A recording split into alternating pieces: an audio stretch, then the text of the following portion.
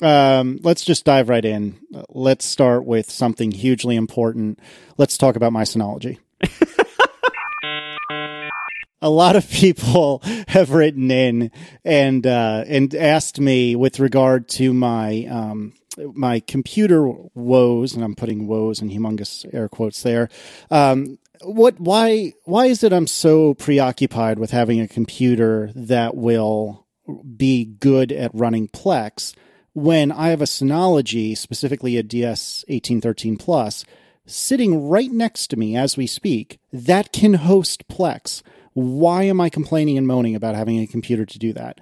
Well, the reason is that at least as of 6 months or maybe a year ago now, when I was running Plex on my Synology, what ended up happening was anytime I tried to do a live transcode of just about anything, it just ground to a screeching halt, and it couldn't keep up with the transcode. Now, it could be that things have gotten better over time. It could be that I didn't have my settings squared away because, to Marco's point, generally speaking, Plex is pretty maintenance free, but it can get a little fiddly on occasion. So it very well could be user error. But one way or another, my experience with the 1813 Plus running Plex is that it just cannot transcode quick enough, and thus I need a full bore computer to do it. Now, there are other Synology models that absolutely can transcode really well on the fly. The one that I have, in my experience anyway, was not it. Now, the other question is, okay, well, why do you have to transcode in the first place? Why don't you just, have MPEG-4 video or whatever it is all over the place? Well, let's just say that not all of my media is consistent, and I'll leave it at that. I could take Don Melton scripts and transcode everything, but that takes a long time because I don't have a trash can Mac Pro, and I'm too darn lazy. So that is why I'm not using Plex on my Synology. I have the same Synology, and it's not, it's a fairly wimpy CPU in there. It's not great at transcoding, but I haven't really run Plex on it. I use Synology's native video serving thing. Is that any good? It transcodes fine. Either it can't transcode it at all, which very rarely happens, but does occasionally happen where it just can't make heads or tails of it, and it says file unreadable or whatever. Some error message is basically like, I can't make heads or tails of this. But most of the stuff that I find, some pretty weird stuff, weird MKVs of unknown origins, right? It transcodes them 1080p. You can't do anything fancy like scrub around in the video.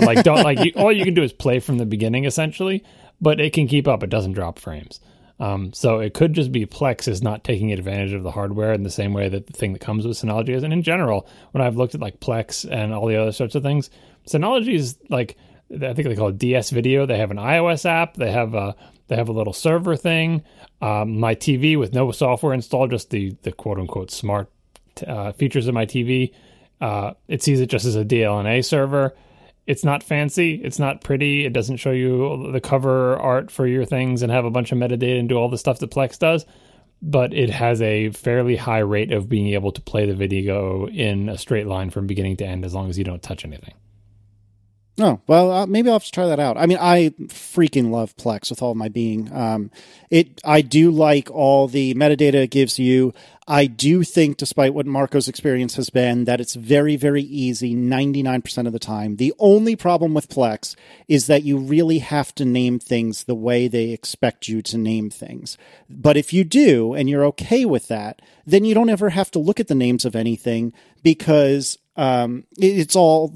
with the cover art and with the full metadata, just like you were saying, John, I really love it, but it may be worth giving this thing a try just to see. And I think it's the Play series, the DS214 Play is the one I can think of off the top of my head that the Synology makes that I believe has some onboard hardware to do some of this transcoding, but our Synologies do not. So just something to consider. I have one of those Play ones too, and it does claim to have hardware stuff, and you can turn it on. But I think when you turn it on, the hardware decoding, it reduces the amount of things that it's able to transcode on the fly. The hardware decoding is understands some particular formats and some particular bit rates or whatever. I don't know if that's true, but that's been my impression. Because when I check that checkbox, all of a sudden a bunch of other stuff doesn't play, and when I uncheck it, everything still plays fine, And so I don't see what the advantage is. It's not as if checking it makes something that I couldn't previously play better. Everything plays fine in software mode, so I just leave the hardware thing unchecked. If only the new Apple TV played MKV files natively. We'll get to that. I tell you what, though, if there's a Plex app for the Apple TV, which I got to assume there will be, I'm gonna have to. That will probably make me buy one. Although I will say that I do love my Fire TV stick; it does work really well. Yeah, well, put that the note so you don't forget to crush your Plex streams for Apple TV later. All right. Follow up, since you went to the last follow up item first. Now we'll out of order here, so we'll go to the first follow-up item second from Michael Hammond. He was the first person to point out that in the last show when I was trying to talk about the things that Apple is not going to do when they do the S revision of their phones. Like, it's not a total hardware redesign. It's just like the previous phone, but S-ier. The example I gave was they're not going to do something like Touch ID, but of course Touch ID did debut on an S phone. Brain fart, sorry. So never mind that example. Neither one of you caught it either. Nope. Yeah, we forget. I wanted to see if you knew. No, I mean, I knew as soon as it was pointed out to me, like, duh, yeah, that was a stupid example. And then I of course, I did I actually say that? And then you listen back to the show and say, yeah, I did. Stupid. Anyway, Michael Hammond won the race. He was the first one. And then a million other people told me, which is fine. Oh, this next piece of follow-up is me. We've talked on and off about the crescent moon on the front of the iPhone 6 and maybe even 6 Plus. I wanted to remind everyone, I tweeted about this a little while ago, that your warranty, if you did not buy Apple Care, probably runs out in the next 10 or so days if you got a launch day iPhone 6. I have scheduled a Genius Bar appointment for this coming Sunday, I believe about midday, and so I'm going to go into the Genius Bar to see about them replacing either the screen or the entire phone. I have heard from numerous people through the internet. I've heard that they will completely give you a new phone, which I think is actually refurbished, strictly speaking, but they'll give you a phone that's new to you. I've heard that they'll give you or repair the screen, like give you a whole new screen assembly. And I've heard they'll tell you, well, it doesn't affect the pictures, so screw off. And I don't know, I guess every person's experience is a little bit different. I will report back on what my experience is, but I will find out Sunday. Additionally, I'm told, as per Lane W, that to get this fixed out of warranty is $109. I don't know if that is inclusive of Apple Care or not, but it's something to think about. So if you have one of these Crescent Moon iPhone issues, I would strongly suggest you go and get that checked out in the next week or so. Ashish Gandhi gave some clarification on the whole thing about the SVG icon for the pin tab in Safari 9. Why were there two different instructions? I think we put them both in last week's show notes. It turns out that there's only one. One of them was old, one of them was new. It's difficult to tell which was which. We'll put links in the show notes that clear it up. The real one that Apple wants you to use now is the one that says link rel equals mask-icon. That is the real one. That is the good one. That's the one you have to put in. I have to go to my site and delete the other one now that I know which one is fake. And there's also a link to a thread on Apple's developer forums and mailing list archive on one of the WhatWG mailing lists from the W3 explaining the evolution of this thing. But anyway, it's link rel equals mask-icon in case you were wondering. All right. Our first sponsor this week is Cards Against Humanity. And rather than reading a normal sponsor read, they asked John to review a toaster. Syracuse are talking about toasters, more exciting than a roller coaster. Will it fit on his countertop? I hope the reviews never stop. John, what is this week's toaster? I had a weird one this week because I've never heard of this brand before, and I think this is the first one we've ever had of this brand. You guys can tell me. This is Rosewill, all one word, no capital W. This is the RHT0. Oh, no, I guess it's got to be an O. RHTO, yes, it is an O, hyphen 13001. Another name with O's and zeros in it, but at least they're separated by hyphen. This is, I think, the biggest toaster I've ever tested. It is really, really, really big. It is bigger in all dimensions than what I thought was my pretty big Breville 650 XL toaster. They sell it on Newegg. I don't know where it came from. And they just arrived at my house. And in particular, it is really, really tall. And I don't understand why it's so tall. It is the tallest toaster I've ever seen in my life. It is taller than any toaster I've ever seen in a store. It's taller than the really big Breville. It's I don't understand why it's so tall. The manual that it comes with is very thin. It doesn't give any reason for it to be so darn tall in it. You would think like, oh, it's you, so you can fit an entire chicken in there, like vertically, maybe. Like, why is it so tall? Like, I think the proportions of all the other toasters, like if you have a chicken that is too tall to fit in one of the other toasters I've tested, it's not going to fit lengthwise. Like the proportions. Anyway, it is inexplicably tall, and it just dominates the counter that it's on.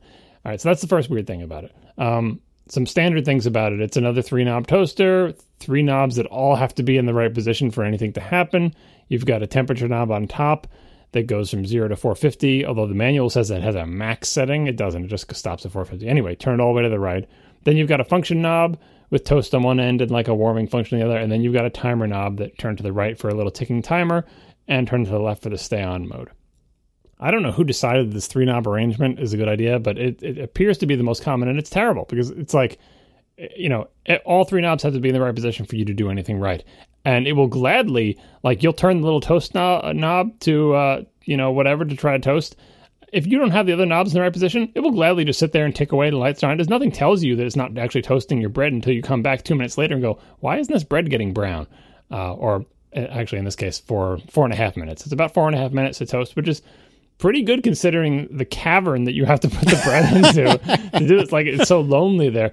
This has 3 positions for the rack, and it has a U-shaped rack that you can flip over. But the U-shape is only like a centimeter difference between up and down, maybe 2 centimeters. Anyway, again, what difference does 2 centimeters up or down make in this giant toaster that's like a foot tall? I don't understand. It's got 2 unguarded elements on the bottom, 2 unguarded elements on the top. Crumb tray slides out reasonably well. The door, the massive, massive door, has a weird curve to it. It opens all the way. It doesn't feel like it's bending or breaking. The whole thing, here's the thing that I'm still puzzling over about this toaster. The whole toaster feels like it's not high end, so it's not like trying to be shiny or glossy or like have the controls feel good, but it's not chintzy either. Like nothing wiggles when it shouldn't. It's like exactly middle of the road, very sort of straightforward, Fisher-Price competent. Every part of it is not loose, but like it has an air of like competence to it. And I don't know, I'm associating it with this Rosewell brand that I've never heard of. By the way, it's apparently Newegg's generic brand. Just please don't email us. Yeah, that makes some sense, like in a Newegg style thing where like if you buy something from Newegg, it's like an off brand or like Monoprice, where it's like, it's not really name brand, but it's also not terrible. I don't know. It's very strange. So the knobs, they feel kind of gritty and a little bit stiff, but they don't feel like they're going to fall off in your hands. They do their knob job well. They have a little marking. They have little markings on them so you can see where they're pointing. They're just standard knobs. They don't do any of the terrible mistakes the other ones try to do. The door feels a little bit too big and too loose, but it doesn't wiggle. It doesn't twist in its thing. It just opens and closes fine. I still think the toaster is just way too big. And 4.5 minutes is like the sort of the average, a little bit too slow toaster. I think that's just too long to wait. But if you like to toast really big things, I guess really tall stuff, it does an okay job. Like for a giant toaster, like it just feels like a waste of space to me. But I can't find anything terribly wrong with it. In terms of the big toasters that take a long time to toast bread, it seems okay. I didn't look at the prices. I always forget to look at the price because they just arrive, and I don't know. Like it's $100. Whoa! All right, now I've changed my opinion on this thing. This is not $100 toaster.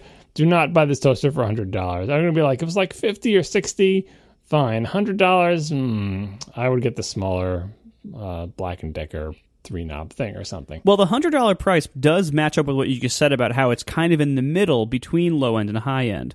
Where, the high-end toasters like your Breville are like $180, and then we've had a lot of good ones that are like $40 or $50. Yeah, but I feel like the best $50 one we had is better than this because it's just so big and so slow. Like I just felt like the quality of it felt like using a Monoprice toaster. Like it's not name brand, it's not quite right, it's a little bit off. The plastic is a little bit of the wrong material. And like I said, the really long toast time, if you're going to use it mostly for toasting things, this is not the toaster for you. It's all black, which I think is reasonably tasteful after some of the weirder toasters that we had. Yeah, I don't know. Maybe you see it on sale. See it at woot.com for $80, pick it up. But really, take the measurements first. Go into your kitchen and measure it out and see if it'll even fit underneath your countertop. or underneath your cabinets because it is huge. Do you think maybe this is for somebody who wants to toast an entire dozen of bagels at once vertically? Like just stacking, like, you know. That's what I'm saying. Like, it has so much space, but it doesn't give you any, like, holders or anything to use that space. It also comes with a circular thing, like for pizza or whatever, which is weird because it doesn't even have much of a bump on the back of it. And the trays that it comes with are also sort of similarly middle of the road. It comes with a lot of accessories. It's got the big tray, that's got the thing that goes inside the tray, then it's got the circle thing. I don't know. This is inscrutable. Maybe I think we'll have to get more of these Roseville ones to get the number of this manufacturer. But $100 seems steep to me. And honestly, I don't understand a person. Maybe a giant person. Maybe like someone who is like an NBA player or an NFL player who's just much bigger than regular people. That this is a proportional toaster for them, and they just buy very tall bread. I don't know. Syracuse toast reviews all day. Hear 'em talk about toast, and I'm whisked away talking about toaster. Thanks a lot to Cards Against Humanity for sponsoring our show this week once again. Okay, so some things have happened today. We are out of August, and news is happening once again. We have made it through the dark days, and now we are back in the light. So there was an Apple keynote today, and it was a busy one. There was a lot going on. How long was it all told? Like 2.5 hours, something like that? I mean, it's a long and busy keynote. And so I guess the understanding is that this is the last keynote we're going to see from Apple this calendar year. Yeah, I think it's interesting. I mean, you know, like John Gruber was predicting beforehand that, you know, this doesn't make sense. It's too much stuff. They always have two, or they have for a long time, and that was correct. I think one thing that is very clear from this is that they didn't want to relegate anything to a secondary keynote.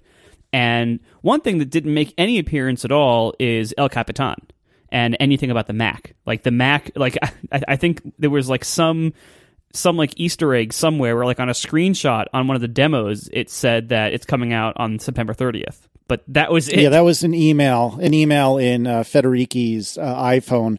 And he was doing I already forgot the term, but he was doing like the quick look for the message. And it said, oh, it's coming out on the 30th. P.S. Top secret. Right, exactly. So, like, but other than that, you know, there was really no mention of the Mac in today's keynote because honestly, there wasn't room for it. And I think maybe, you know, we keep waiting for Skylake, right? And we keep hearing Skylake is coming soon-ish. You know, anytime between now and 6 months from now, everyone keeps saying. I think this is kind of confirmation that either we're not going to see any Skylake stuff from Apple for the rest of the year, or it'll be so minor that it'll just be like a website update. You know.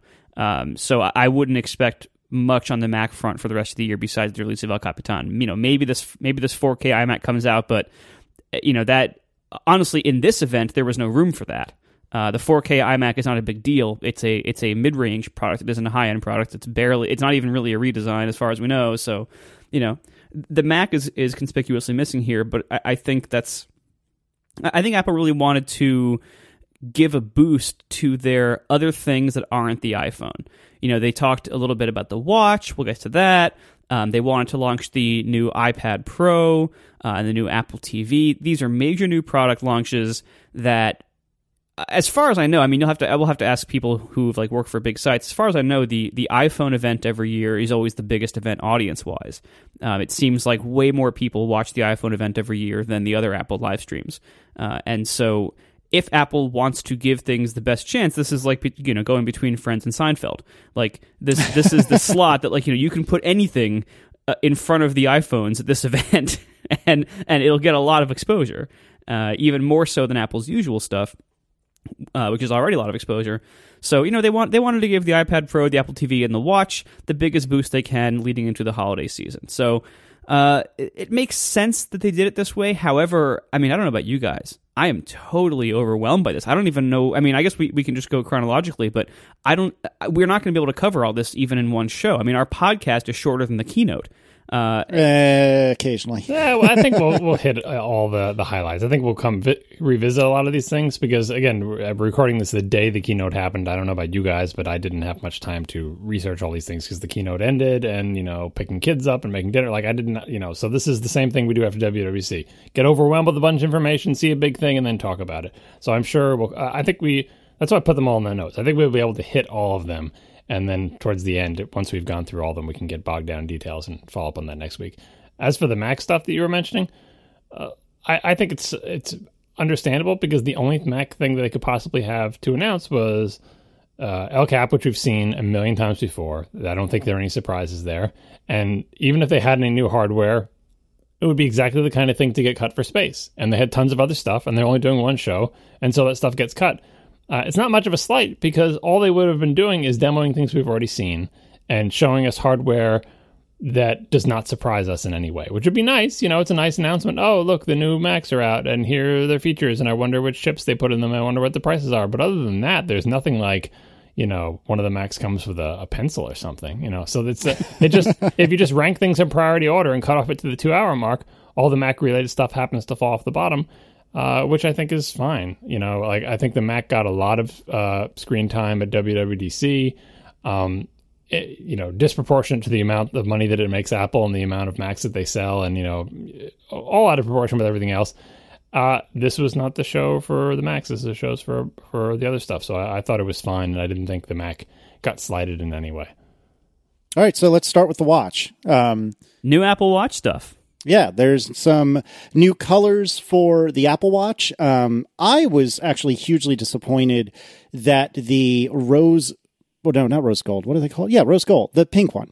That wasn't a thing when the watch came out because I think Aaron would have loved that. That being said, when I tried to quickly rewatch the keynote this afternoon, Aaron seemed very unimpressed by it, so I'm not sure if she really would have loved it, but typically she likes that kind of pink, that very like soft pink.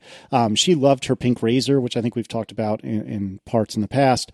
Not to say the pink is only for girls, but the girl that I know best happens to really like pink, and so that's why I bring it up. There's the new bands by Hermes. Is that right? I believe it's Hermes. Yeah, you're right. Sorry, I was trying really hard to remember, but that's okay. I didn't know that before today. Neither did I. I would have said Hermes until today. Yeah, so there's new bands, clearly not targeted to me because I think the one that wraps double around your wrist looks absolutely ridiculous, and it seems like it would be a pain in the butt to put on. So obviously not for me. Pain in the butt to put on has no bearing on fashion. That's true. Second of all, yeah, I've been told by my expert wife that is very much in fashion right now. Yeah, well, did you see the giant cuff for men? Did you see that? Yeah, I don't understand that. It's like you're being shackled to your watch. Like this watch, the strap is not enough to hold it to my wrist. I need something bigger. Well, yeah, I mean, yeah, this is way beyond our understanding because this is high fashion and we are not high fashion. Maybe it blocks bullets. Wonder Woman. Is that a Wonder Woman reference? Is that right? It is. Oh, look at me go. You guys were too young for that show. Yeah, well, there's that.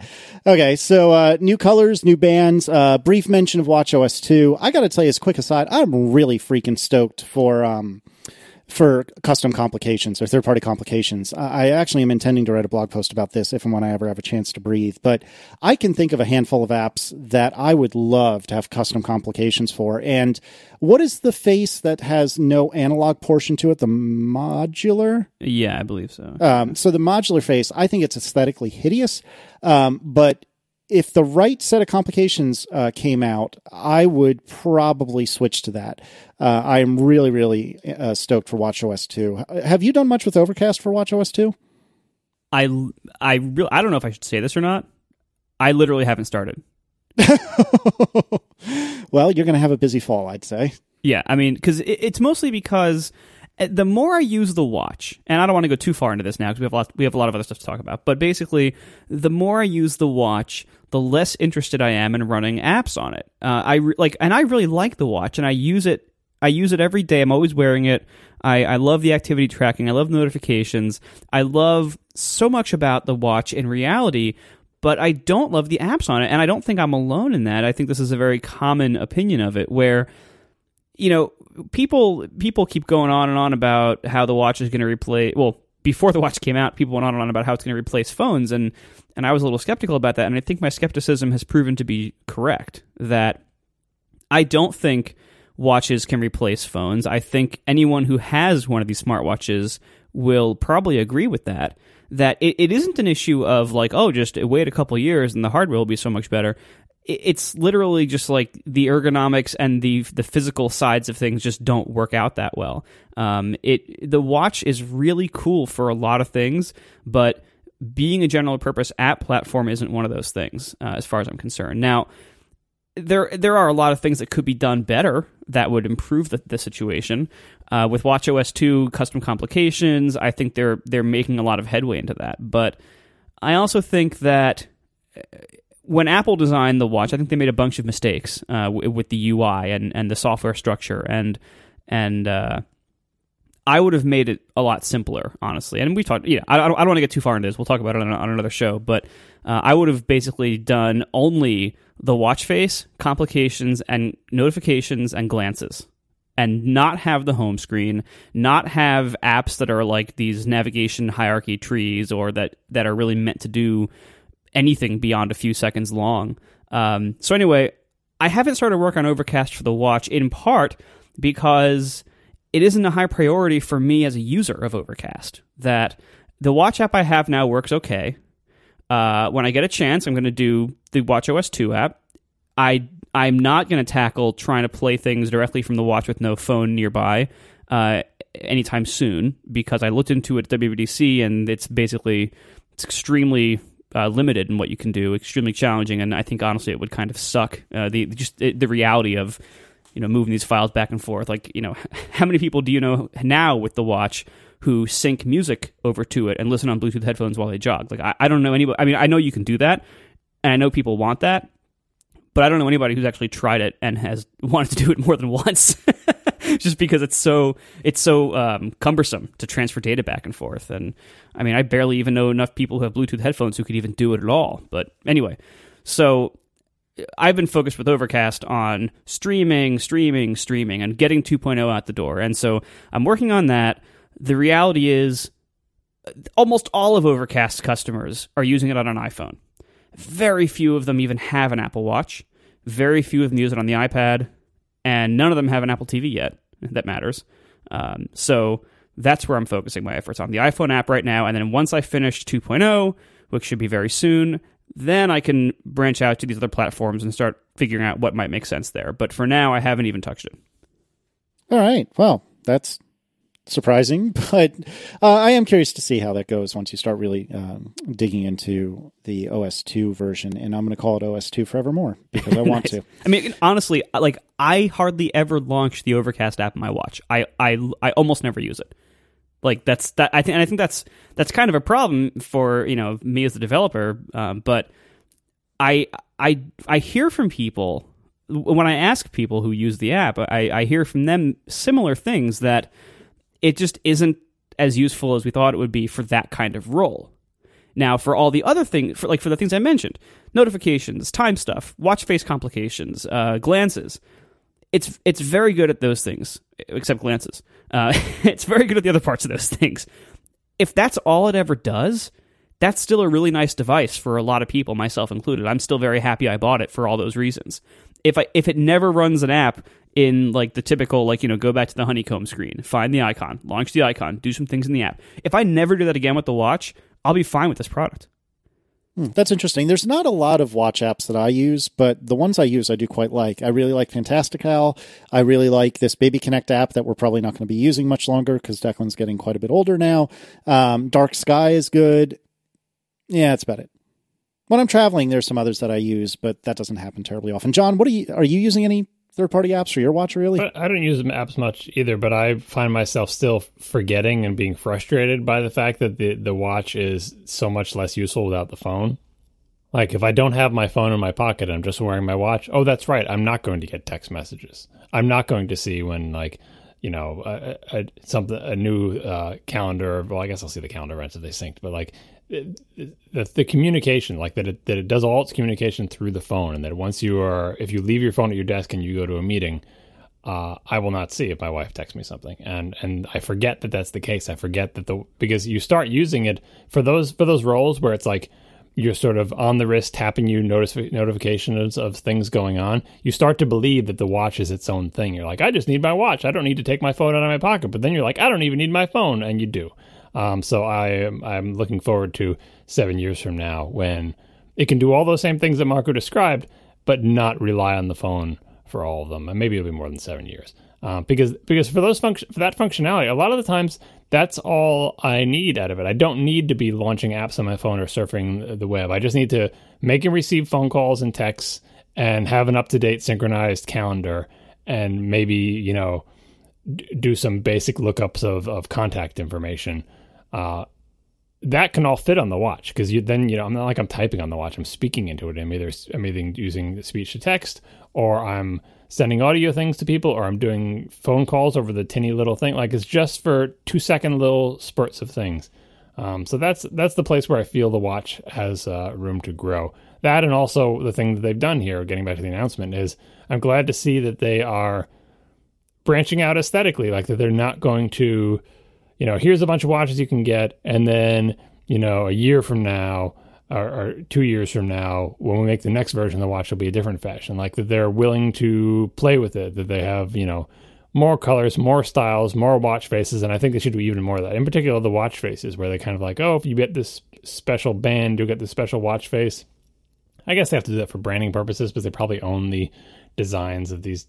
I don't know. Anyway, I think that's the next area that needs to open up is watch face, third-party watch faces, because all this type of customization makes people feel more of a connection with this thing. Like, there are so many varieties you can get now, and so many colors and so many bands, and I think they should let people have third-party watch faces as well, because that is an area, like Marco's, like, he's not really enthused about making a watchOS app because he doesn't find himself using apps, but everybody uses the watch face. And if you were a designer, I bet you'd be really jazzed about a chance to make your own watch face, or even, so much so that even Marco might make one with like a watch hands that move out of the way so you can see the little date complication, or whatever. Like, it just seems like a fun thing to do, and play to the strengths of the watch. Right now, apps are not the strength of the watch, but who knows?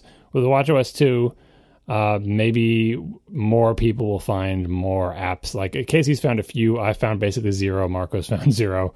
If watchOS 2, after 6 months of development, can get me and Marco to have one app that we use all the time, that will be a victory for the platform. Yeah, I think that's fair. All right, anything else about the watch? Well, do you guys think so? So obviously, the big news with the watch today is that they added a ton of bands and new body colors. So they added you mentioned they added the rose gold sport, also the gold sport, right? Or is there's two? Oh yeah, you're right. I believe that's right. I think yeah. So they just doubled the number of colors in the sport line for the watch body. Plus they added the Hermes line. Plus they have like 10 new sport band colors. It's this massive number of new colors there. It's like more than triple. It's like triple the number of sport band colors that we have. Plus, there's now they totally remade the classic buckle. Now it looks like it's a little bit thicker. It's two-tone leather on the black, and they also added a brown version, which is very nice, at least in the picture so far. They basically just added tons of new watch options only a few months after the watch was released, obviously leading into the holiday season. Do you guys think this is a sign that they're kind of a little bit desperate to boost the sales of the watch? No, I think they're just hitting their production ramp. Like, it was supply constrained in the beginning, and now they have the capacity and have worked out the manufacturing, and they can just start branching out. And with any fashion accessory, you want to have more varieties. Like, in the beginning for the launch, it's just you have to necessarily keep things somewhat narrow, and now they can branch out and offer people more variety. And I think it's really just about people who are like, when the big rush to get the watches, like, oh, I don't know if that's any good. I'm not going to bother. I don't want to fight the crowds. Now you'll be able to get one, and the holiday season is coming up. If you are interested in a watch, maybe you looked at the previous models and you didn't want to deal with the rush, and none of them really appealed to you. And now you casually wander into a store, and you should be struck by the fact that, oh, I didn't like any of those ones that I saw pictures of before, but I would like this color with this thing. Like, it's a good timing for them for the holidays to just have more variety. And I don't think it's a desperation thing, because like the product hasn't changed. It's the same watch it always was. All they're doing is giving people more variety, and it coincides nicely with watchOS 2, which regular people don't know the difference between watchOS 1 and 2 or whatever. Like this watch for this holiday season and this variety, as far as the casual public who had been dismissing the Apple Watch is concerned, this is how the Apple Watch always has been, and they'll take an interest in it, and they'll think this is how the watch was from day one, but it's not. So I think they're just getting a product line that's more appropriate for the holidays. Yeah, I think it could be indicative of trouble in paradise, but I do agree with John that I think it's just that they're hitting their production ramp and just getting their feet under them, so to speak. So I'm not too worried yet. Yeah, and also, the watch is still a phone. You can't get one of these unless you have an iPhone, right? And so it's not going to be like, oh, we got to worry about watch. It's always going to be a subset of iPhone sales, and in the beginning, it's going to be a really small subset. So it's not as if Apple was expecting the watch to be a breakout product. Like, that's why they said before they even released the watch, we're not going to break out the numbers for you and everything, because they know, like, it's not going to be big in the beginning. It's always going to be until they break it free of the iPhone, if they ever do. Like I said, 7 years from now or something. But it's something they want to do. No one has really said this, but in the wake of the Apple TV thing, you could kind of consider Apple Watch their new hobby. That's interesting. We don't know the numbers, so you can't say like number wise it is or whatever, but it looks a lot like a hobby, doesn't it? It's like it's a cool accessory that you can get for the phone, which is their meat and potatoes, and you do lots of fun, interesting stuff with it, and you don't break out the numbers for people, and it's not as if there's any sort of platform that lives or dies based on the sales of the watch or anything. Like, it seems hobbyish to me. I don't know. Maybe I'm totally wrong. Like, and some the people who know the real numbers or who can like back solve for them, like Horace They Do or whatever, can tell me that they sold more watches in the first 24 hours than all Apple TVs ever sold, which is probably true. And the watch's margins got to be much better than the Apple TV, so it could be, I could be way off on this, but it strikes me as, because it is a subordinate product, because it is basically the world's fanciest iPhone accessory, and it's still in that infancy. Remember when only weird people had iPhones or had smartphones at all? That's the stage Apple Watch is at it now. Like when well, the iPhone was never at that stage. It was when the first iPhone came out, and it was like $600 or whatever. Like, only weird people had iPhones. There was a long, like, if you look at the little ramp of like how many cumulative number of iPhones sold, it started out pretty slow. It was just like the people who really believed and people wanted it, but it seemed expensive because there was every other phone didn't look like the iPhone at that point. And smartwatches, I still think, are in that early phase. So I'm willing to give the watch a pretty long time to go through its 3G, 3GS, 4 phase before the rest of the world starts to wake up and look at it. And maybe then it will get out of the realm of potentially a hobby product for Apple. Yeah, I don't know. I honestly, I have a little bit of worry here for the Apple Watch, only because it does seem like I can't imagine they were planning all along to launch all these things this fall, for like all these new hardware varieties so soon after the launch of the first watch. But it's just color changes. Like, they made a bunch of plastic bands, and now they can make the plastic in different colors. And like the anodized stuff, like they're already doing it for the phone. They already have the processes, probably the same. Like, it's very straightforward stuff. And it just seems to me that why would you not do this then? There's a reason not to do it on launch, which is just you really have to concentrate on a few models and get the kinks worked out or whatever. But once you've got all the kinks worked out, you're not designing a new watch. It's the same old watch, just color stuff differently. And it's so easy to do, and it makes people happy. And if you have enough manufacturing inventory to make sure you always have the one in the color and the size that people want, why would you not do it? The most obvious answer to me is, why not wait until version 2 to do some of these things? Like, they don't do this with the iPhone. The iPhone sells in way bigger volume. It's very important to the company, makes them way more money. But it's not as much of a fashion accessory. I think when the Watch 2 comes out, it will be reconstrained to a smaller set of styles and colors again. And then it'll do the exact same thing, where the Watch 2, like, assuming they don't do like a 2S or whatever, the next watch that is different, a different shape and size, right, will have a limited set of colors, similarly limited to the first one, and then we'll branch out again. Because I just don't think you can launch a brand new product in this variety of colors and sizes and shapes and finishes and bands and all the other stuff. I don't know. I mean, there is the possibility. So when Tim Cook on the last earnings call said that the Apple Watch is selling well, and there was this report a couple of days before that from some survey company that said there was a huge spike of pre-orders, and then it dropped, and then it was not selling well anymore. What he said did not actually contradict that report, because what he said was counting them when they ship to customers, not when they are ordered by customers. And so if what he said could have been true while that report was also true. So this could all still be the case where what he said, back then it was selling well. It was selling by like stock inventory standards of like when it ships, that's when it's charged, that's when it's sold, that's when we book the revenue. Okay. So Now, leading into the holiday quarter, another quarter's coming up. He's going to, if it isn't selling well, they're going to have to explain why. Because someone's going to, people are going to look at these numbers, they're going to be able to figure out in this other category, oh crap, this is kind of bad. And hopefully the Apple TV is in there to help boost it up there. What if this, and again, this might not be the case, this is the cynical take on this, right? Or the skeptical take on this. What if all these new bands and everything are not only an attempt to juice new watch sales earlier than they planned, but also an attempt to get more money sooner out of existing watch owners who are buying additional bands, just trying to juice the watch quarter numbers for, in the short term, just to get them until a future point where they think that the sales will make up for it. I don't know how many extra bands they're going to sell to existing watch owners. I feel like it's the same with the original iPhone. iPhone came out, everyone who wanted one got one, then a bunch of other people just stood back and watched for a while. And this has the advantage of the holidays where it's like the watch came out, everyone who wanted a watch got one, everyone else just sat back and watched curiously at this whole watch thing. And the holidays come along, it's like, well, I mean, that's the type of thing, well, buy somebody something they wouldn't buy for themselves. Someone might have been curious about the watch, but they're not going to spend that money. They don't know if it's a big deal. They don't even know if they're going to like one. Someone will get it for them as a gift. That's what the holidays do. That's why a holiday is a big shopping season.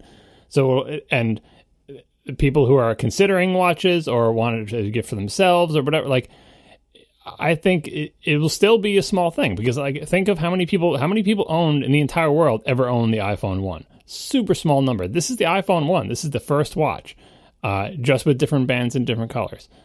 So I don't expect there to be a huge number of people who have this watch. If the product's going to be successful, we have to look forward to the fourth iteration of this and then see. And again, it's always going to be capped by the number of iPhones. So all you're looking at is what makes a successful watch? What percentage of iPhone owners have to buy an Apple Watch for it to be a successful product?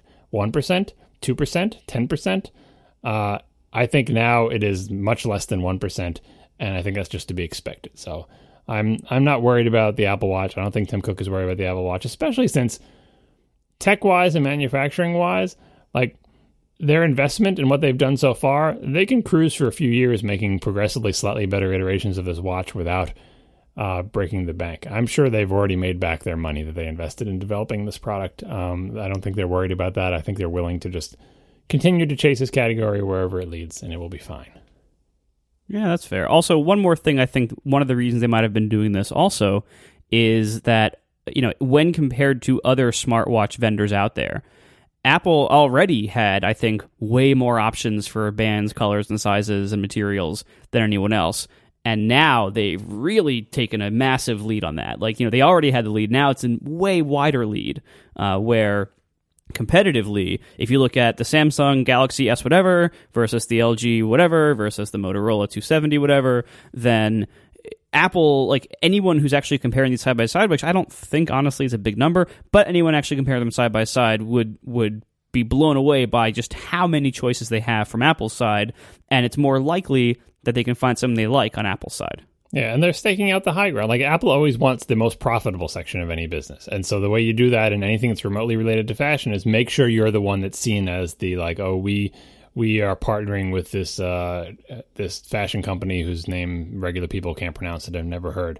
Samsung isn't, right? Or, like, Apple is trying to make sure that when all the dust settles, when someone thinks of, what is that fancy smartwatch that all the fashion people are into, that the answer to that is Apple. And so they're like, that's why they're doing, that's why they have the really super expensive gold one. That's why they're doing these partnerships with these fashion companies.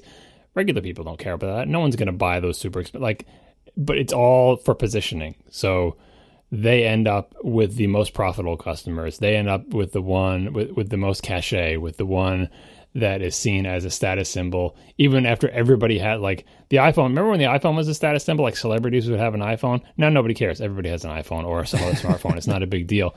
I think what they're doing with this fashion partnerships and stuff is trying to make sure that even after everybody has a smartwatch 5 years from now, no one cares. It's not a big deal, and they come in cereal boxes. That through these silly partnerships where someone sells you a strap of leather for $1,000 because it's got a particular name on it, that is still seen in the same way that regular fashion is. Who cares about these shoes or this dress or whatever? Like, fashion is always going to be a status symbol, and it's not tied to technology. It's tied to,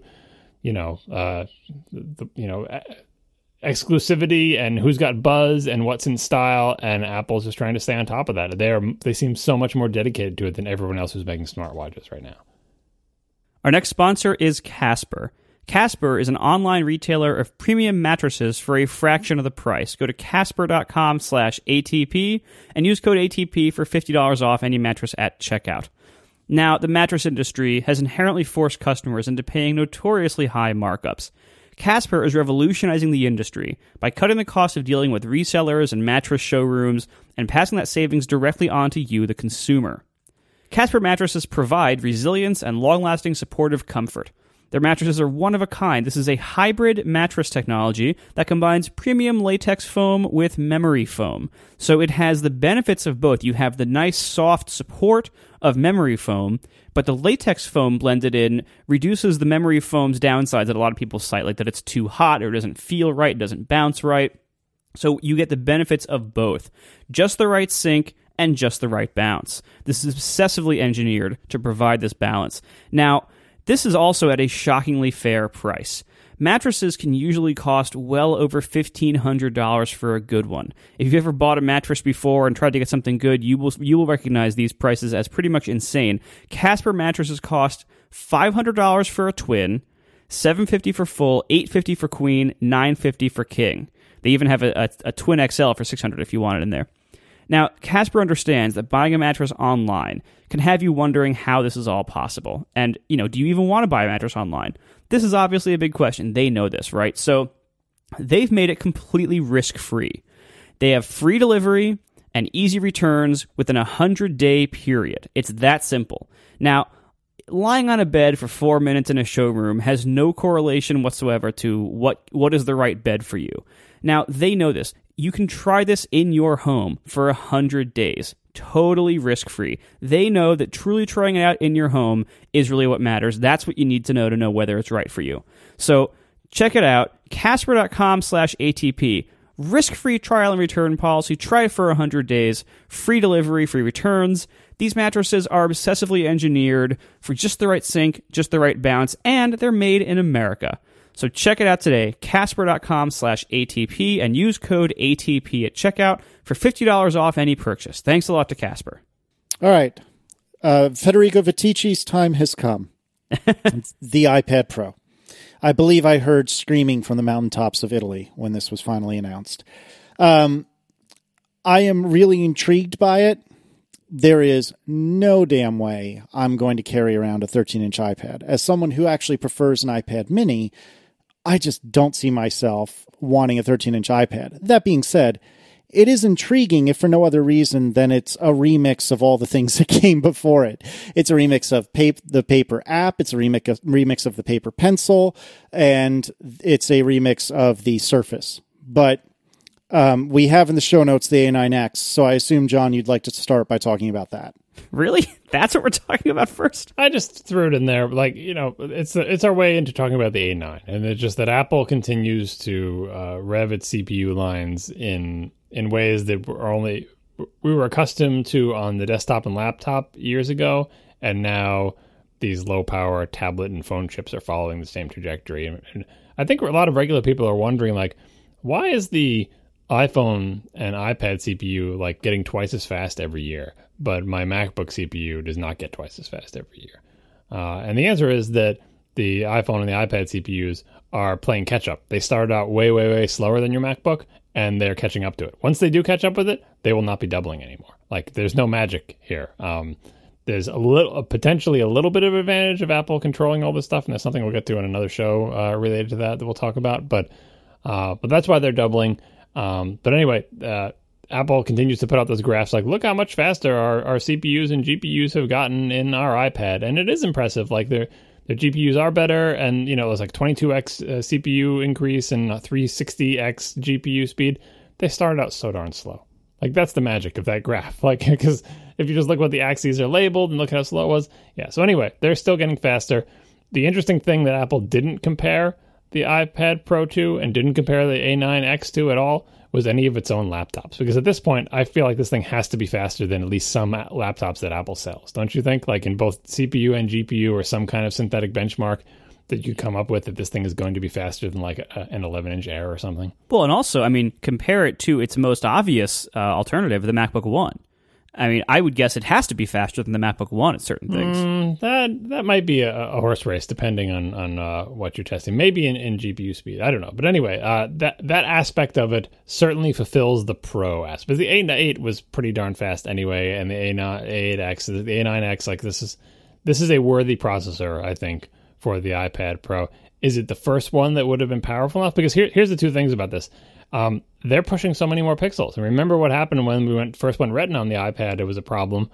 On this thing, I mean, it's already Retina. It's just a bigger screen. They're pushing more pixels, and they keep talking about, we can have this many 4K video streams and stuff like that.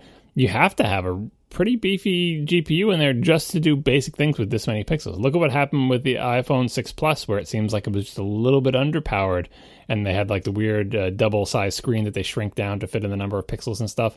I'm hoping they avoided all those compromises with this thing just because they have so much more room to do everything in here. So the CPU, GPU part definitely seems pro to me. Yeah, I mean, there's a lot about it. To me, this is a very confusing product, honestly. It's probably just because it's not for me. I really don't think this is for me. And I honestly am not sure I know anybody who it is for, but I'm sure a lot of people will be very happy about it. It's just not me and the people I know. But this is a really, first of all, it's huge. I mean, I guess, if you can permit me to talk about the physical parts for a minute, it's massive and it's heavy. It weighs more than the iPad 1, and it's larger. The MacBook One, you mean? Sorry. No, I mean the iPad 1. It weighs less than the MacBook One. With the keyboard thing? Oh, maybe. I didn't look at that. It's a bigger screen than the MacBook One.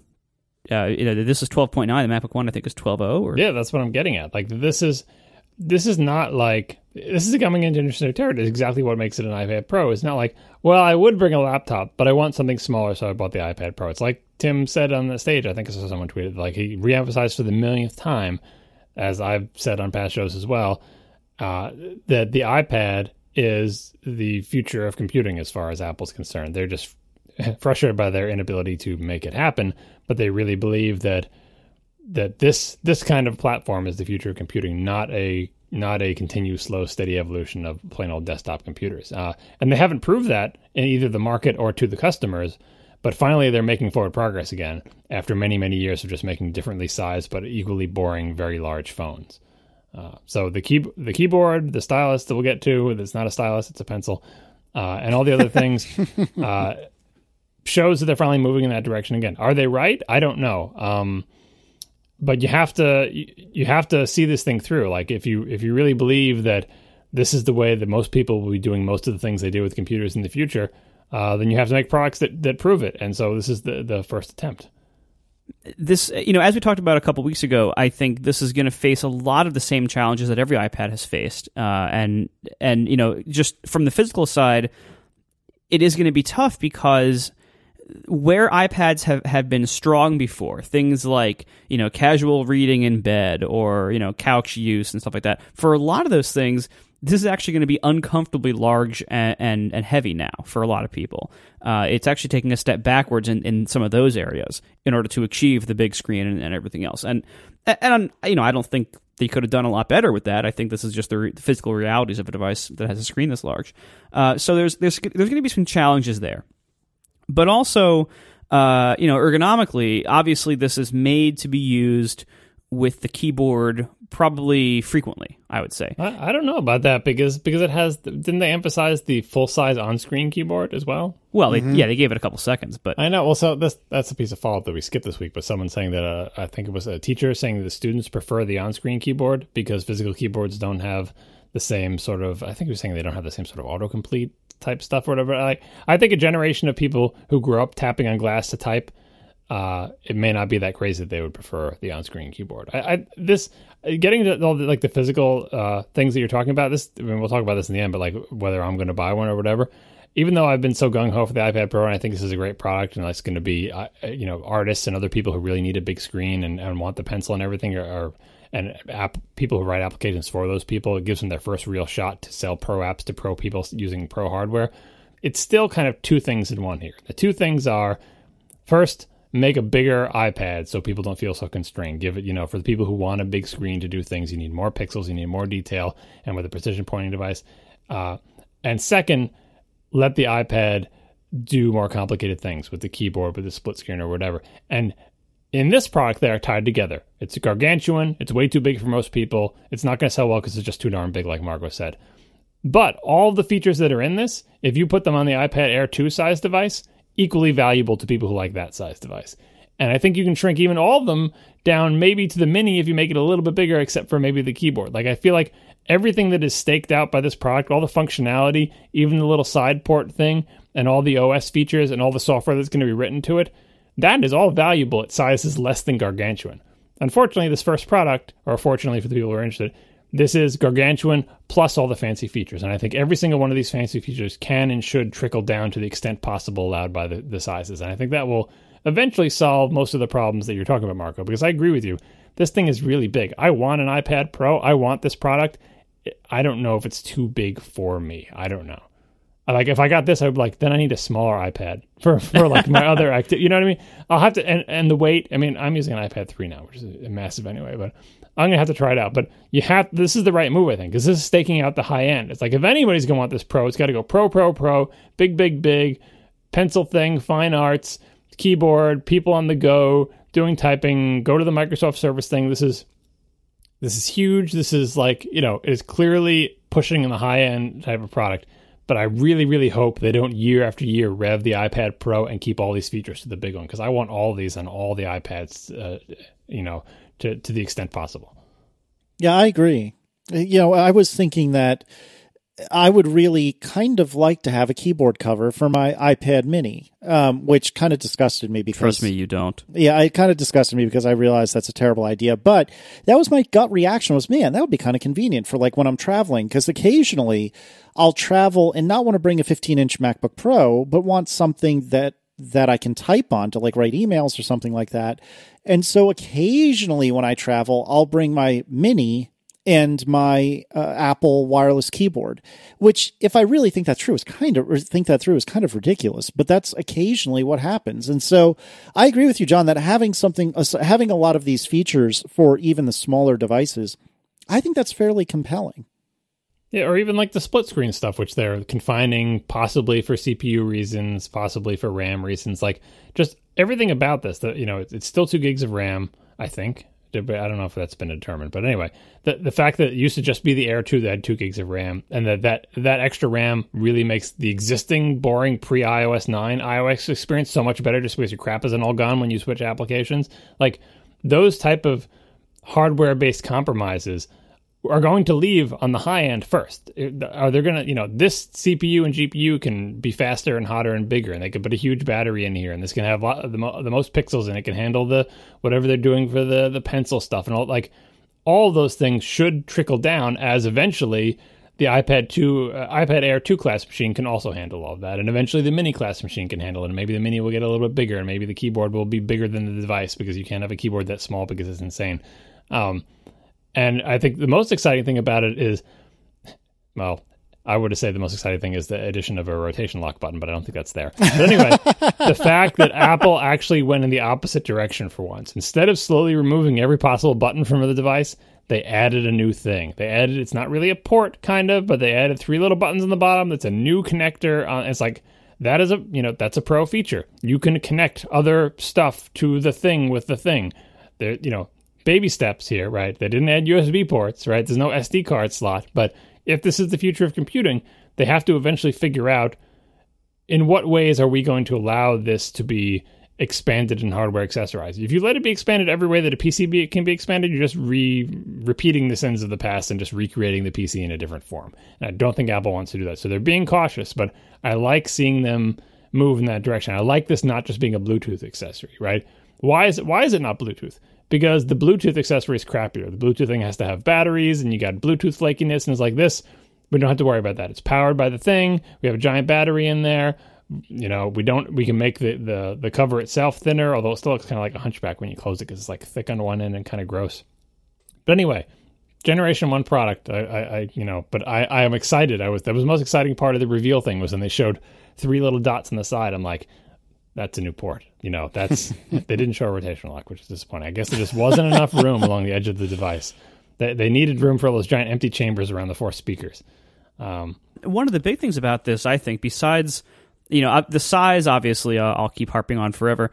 The price is interesting. If you look at how this is positioned, how other iPads were positioned before, and now how this is positioned against their other laptops, this is really a laptop replacement. Not a lot. Some people obviously, idiots like me will buy them and use them as like toys, then also have every other kind of device. But I really think most people are not going to be spending $1,000 on a tablet that is not going to replace a laptop. That for it to be this big and this expensive, it has to replace laptops for most of its customers, I would say.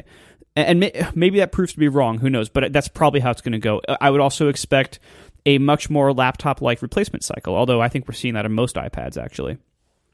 So the big thing to me is, software-wise, are there a lot of people, I know this is not going to be all, but are there a lot of people for whom this can replace a laptop better than any other iPad? Obviously some people could get by with the other iPads just fine. The people who couldn't, how many of them will this be good enough for where the other iPads weren't? I'm thinking of this replacing a desktop for the first customers. Because it's going to, I'm thinking again of the Pencil, which we haven't really talked about that much, but like that, what's the first, it's a chicken egg thing. So you need the hardware before you can make the software, but what is the easiest market for, if you're going to sell an expensive application that costs a lot of money to develop and you're not going to sell a lot of copies, but you're going to sell them for a lot of money, like, and these days, $99, it's an application, it's a design or art application that lets somebody use this thing and the Pencil, assuming it works as advertised and it's all impressive and great and everything, to do their main function, like their actual work, not on the go, but at their desk at their job. Like this is a miniature Cintiq. And I know most people would say, like, for example, someone who's using the Surface to do that today, that's great and all, but if it doesn't run Photoshop, it's pointless to me, because what am I going to use that stylus for? I'm going to use my Surface, I'm going to run Photoshop, and I'm going to get my work done, because that's what I need to get my work done. So Apple does have a huge software gap here, but the history of the iPad leading up to this has been, if Apple doesn't make pro hardware, no one's going to make pro software, and everyone's waiting for someone to go first. So Apple went first. And I think Apple is desperately hoping that somebody, probably not Adobe, is going to try to be the Photoshop of the iPad Pro and get people to use this thing as their actual computer, at their desk, at their work, as like a desktop replacement. And you can also read your email and check Twitter and have a little YouTube video playing in the corner and listen to your music, and also be scribbling away with your $100 Johnny Ive blessed pure white Apple Pencil. That, I think, is the vision for this product. It's not a reality, because if you buy this thing, there's no application you can buy to do that stuff. But, Apple wants there to be, and they showed AutoCAD and all these other things. So I'm hopeful, but I see where this product can go. But I expect, like Mark, I expect not a lot of people to buy this. I expect people to buy it and be bewildered by it. And I just hope that everything that this product embodies, more power, more RAM, more ports, slowly spreads to the rest of the iPad line, because that will finally differentiate. What is the difference between an iPad and an iPhone? Is an iPad just a big iPhone? This is not a big iPhone. This is like the farthest thing from a big iPhone ever. So kudos to Apple for doing this, and I hope the next few years is as encouraging as this announcement is to me and Viticci and maybe 5 other people. Oh, goodness. So what do we think about this Pencil?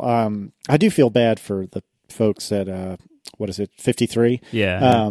There's been a lot of Sherlocking going on in that direction. But well, look, when you choose a really generic name for your product, like, you run the risks like this. Oh, absolutely.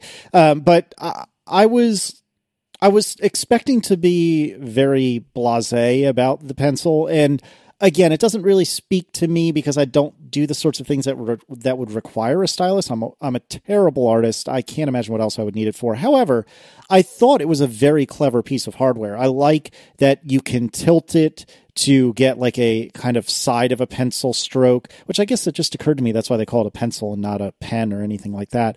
Wait, pens can do that too. Please don't email us. Well, sort of, but I like that you can do that. Obviously, the pressure sensitivity, I think we all saw that coming. It's a very clever piece of kit, but I don't know. I wish there was something that spoke to me, but there's nothing that speaks to me yet. I think it'll be fun here's where it helps. If you're not someone who is a designer or a fine artist or someone who just noodles around in sketches, and by the way, you should just get one of these for Tiff because she'll love it to do her little art snacks things with. Well, so far, when Tiff before this event, I was asking her, she was interested in a larger iPad for video and game use.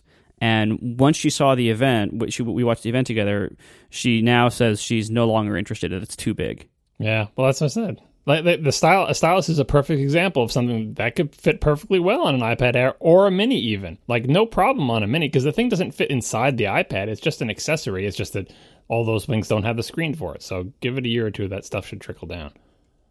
Yeah, I mean, this is one of those things, like, I have no opinion on the stylus because I have never been a paper and pencil or paper and pen person for anything. I'm not a graphic artist at all in any sense. I'm not a note taker. That's what I was getting at for the old fogies thing. Like, setting aside all the people this is actually aimed at, the other kind of person this can appeal to, and we all know people like this who are like, usually older people who are actually more comfortable taking notes in their own handwriting, which seems, totally ridiculous to those of us who grew up being excited by the fact that we can press a key on a keyboard and a perfect letter A appears and we don't have to be subject to our own handwriting, right? I was like, that is the dream. And these people are like, you know what? I would rather do my shopping list in my own little scrawl. And they just want a notes application that lets them write things, and they want to do it with their little pen. I mean, we've all seen people using like the Galaxy Note and stuff. Like people using very large phones with a stylus. Some people just like it. My own mother has used, I've seen her do it, an iPod Touch, the small one, with a stylus. Oh, yeah. I've seen some family members use Styli with their phones because they just prefer it. I think it's insane, but that's what they prefer. Yeah, and so they're not going to buy a $1,000 iPad or whatever. Again, it's a trickle-down thing. Eventually, when this stuff spreads down the product line, will they ever sell an Apple Pencil for the iPhone? Probably not, but if they did, my mother would use it today. Yeah, I mean, no question. I think there's a lot of people who want to use this. As I said, I'm not one of them. However, I disagree, John, that note taking is mostly or only for old people. I think there's a lot of kinds of note taking and for hipsters. which. Yeah, well, no. I think there's a lot of kinds of note taking for which I would prefer a pen to a keyboard and mouse. If you're trying to dictate what somebody is saying, then yeah, a keyboard is the way to go. But for so many other kinds of note-taking, brainstorming, anything, design, like there's so many things. Oh yeah, like that's like wireframing, like UIs. Obviously, it's better, right? But you would actually write down text with it? Well, it depends. Like when in my limited time trying to take notes as the terrible student that I was in college, I never even tried in high school. In college, the terrible time I tried.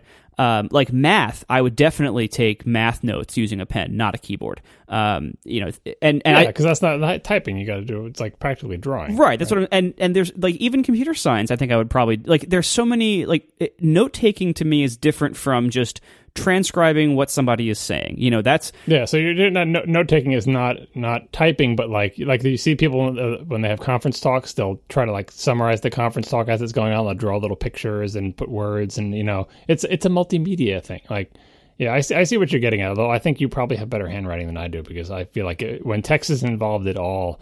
Like, I need the Eat Up Martha feature. I needed to turn my scrawl into actual readable text, so I never have to see my handwriting again. Fair, yeah, and I don't think did they mention any handwriting recognition at all? I don't think they did. They didn't. It's in OS 10 right now. If you hook up a tablet, you can go use it, and it is still basically Eat Up Martha caliber. So baby steps. Like, this is not what this is aimed at. It wasn't even mentioned. It's probably not even in there. But many years from now, kind of like speech to text and text to speech, eventually it just gets good enough that it's like, why not add it ever? Handwriting recognition is not at that stage yet, but it will be eventually. And I think like they showed it in the Microsoft thing. Like people who are familiar with the Newton are like, oh, so I draw a rough shape and it makes a nice shape for me. Where have I seen that before? Like that is, this is not new technology, but it still feels like magic to me when he draws that little scrawl of an arrow in the Office application. It becomes the little thing. It draws the circles and they become circles. It's kind of the bad kind of magic, and you can never tell really what it's going to do, and half the time it doesn't work. But that's a glimpse of the magic future, that someday, if that worked as reliable as speech to text does now. I mean, when I was a kid, I could never have imagined that speech to text would be so boring that did anyone see, we'll get to Apple TV in a little bit, but like the Apple TV Siri demo, and like, there's no way it's going to understand my voice like that. We've all used Siri. Like, it's not great, but it is complete magic by the standards of like, you know, a kid of the 80s. Like when we were like, imagine if just like every device with any amount of computing power, like you can talk to it, your watch for crying out loud, you can talk to it and it will do a passable job of figuring out what you said and putting it in text. That is amazing. And that is the magic of like the cost of that feature going down to zero. Handwriting recognition should also get to that stage eventually. People who use the Microsoft products may say it's already there because they have this thing where it will let you write in your own little chicken scratch handwriting, but under the covers translate it into text, but leave your chicken scratch there so that it knows what you wrote so you can full text search for it. Like that's already happening on the Microsoft side. I feel like that is flakier than speech to text is on most platforms these days, but it's close. I think we're at the cusp. So again, maybe 3 revisions from now, the new version of the Notes application in are they still going to call it iOS? I got to think of what the new name is going to be. Yeah, I guess so. In iOS version 13 or 14 is like, and the new version of the Notes application lets you write with the Apple Mini Pencil, and it will also do full text search, and they'll do a demo of it, and it will be like Microsoft did that 5 years ago. What are you doing, Apple? But everyone will love it because it will be all white. So that's another thing to quickly point out here. Normally the people who are not Apple fans, people who are really fans of other platforms, whether it's Windows or Android or both, let's face it, nobody uses Linux anymore. Usually every Apple event, there's like a couple of things where those people get really mad about because Apple did something that, they copied someone else or they did something that other people have done before. Maybe that's just because there's so many things announced here, but this event seems like there was a higher than normal percentage of those things. Is that? Well, but all of them the Newton did first. Like it's like, yeah, oh sure, Microsoft Surface did it first, right? But who did it firster? And even the Newton, it's like, well, then what about the grid pad? Like, you just keep going back in time. Everyone's done these things before. We don't care who did it. We care who did it best or did it in a way that was convincing to people. We don't know if this is going to be convincing. Like, people who use a Surface, as we've heard from them, love their Surface, but they're not selling a lot of them. I don't think they're going to sell a lot of these Pros either. But I think because Apple does sell a ton of iOS devices and people do want to use a pencil-like thing with iOS devices, that Apple has the potential to sell more of these silly $100, hopefully that price goes down, pencil things in the next 5 years than Microsoft does.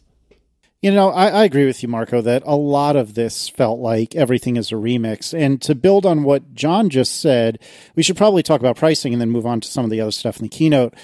Starting at $800 for 32 gigs. Yay, 32 gigs. $950 for 128. And interestingly, the only option for Wi-Fi plus cellular is the $1,080 128 gig iPad. I thought that somewhat surprising because for all the other iPads, you can get cellular on any size you want. But for this, if you want cellular, you're going whole hog, and that's the end of the meeting. I think my iPad 3 was close to $1,000, like all in. So like I'm looking at these prices. Maybe I'm crazy, but I'm looking at these prices and thinking, you know what? For a 13-inch thing with 13-inch iOS device with 4 gigs of RAM, that doesn't seem crazy to me. Like I feel like I'm getting my money's worth. I'm getting a lot of pixels. I'm getting a lot of power. I'm getting new features that the other devices don't have, and it's quote unquote only $1,000. I would rather have this than an iPad or a MacBook Air 11-inch. I don't know about you guys. Yeah, I mean, it depends. I mean, it's like price wise, it is expensive. I mean, you're right. Like if you decked out an iPad before, if you got the max config before of the full sized iPad, it was always $929. But the fact is, over time, I think the average selling price of iPads, I think, has gone down. I think we even have numbers for that. Oh yeah, they've been dropping the price, but like I'm just saying, like if people offered you, someone came to your house and said, I will either give you a new decked out 11-inch Air or a new decked out iPad Pro. I know you don't want either one of these devices, but which one do you? Like, you're going to get it for free. Pick one of them. Wouldn't you all pick the iPad Pro just because it's it's more interesting? Yeah, probably, but we're not normal. I don't know. I mean, it's certainly cooler. It's certainly it's certainly more specialized, and that's the problem. Like I mentioned last episode of the one before, how I was kind of disappointed that a lot of Apple's products keep getting more specialized, and that it used to the answer to the question of who is this for most of their products, 5 years ago, the answers to that were very broad.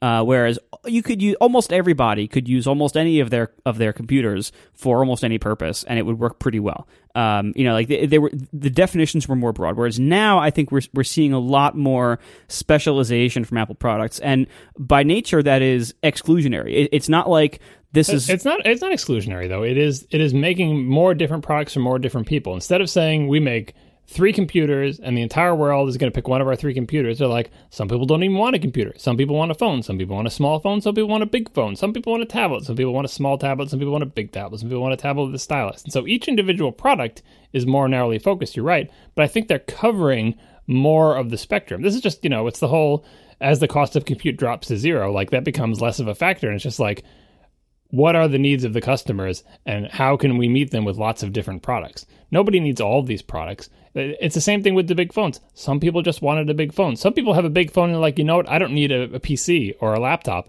Everything I do is fine on my big phone. I do all my web browsing on it. I do all my buying. I do all my things. I watch my Netflix on it. I don't need a computer anymore. Does that mean that, that phone is for fewer people than the laptop was? Yeah, kind of, because if you just sold everyone a PC and it was this general purpose thing, you can do everything on a PC, that will, suit everyone's needs. But some people would rather just have a really big honking phone. And so I think this diversification is natural.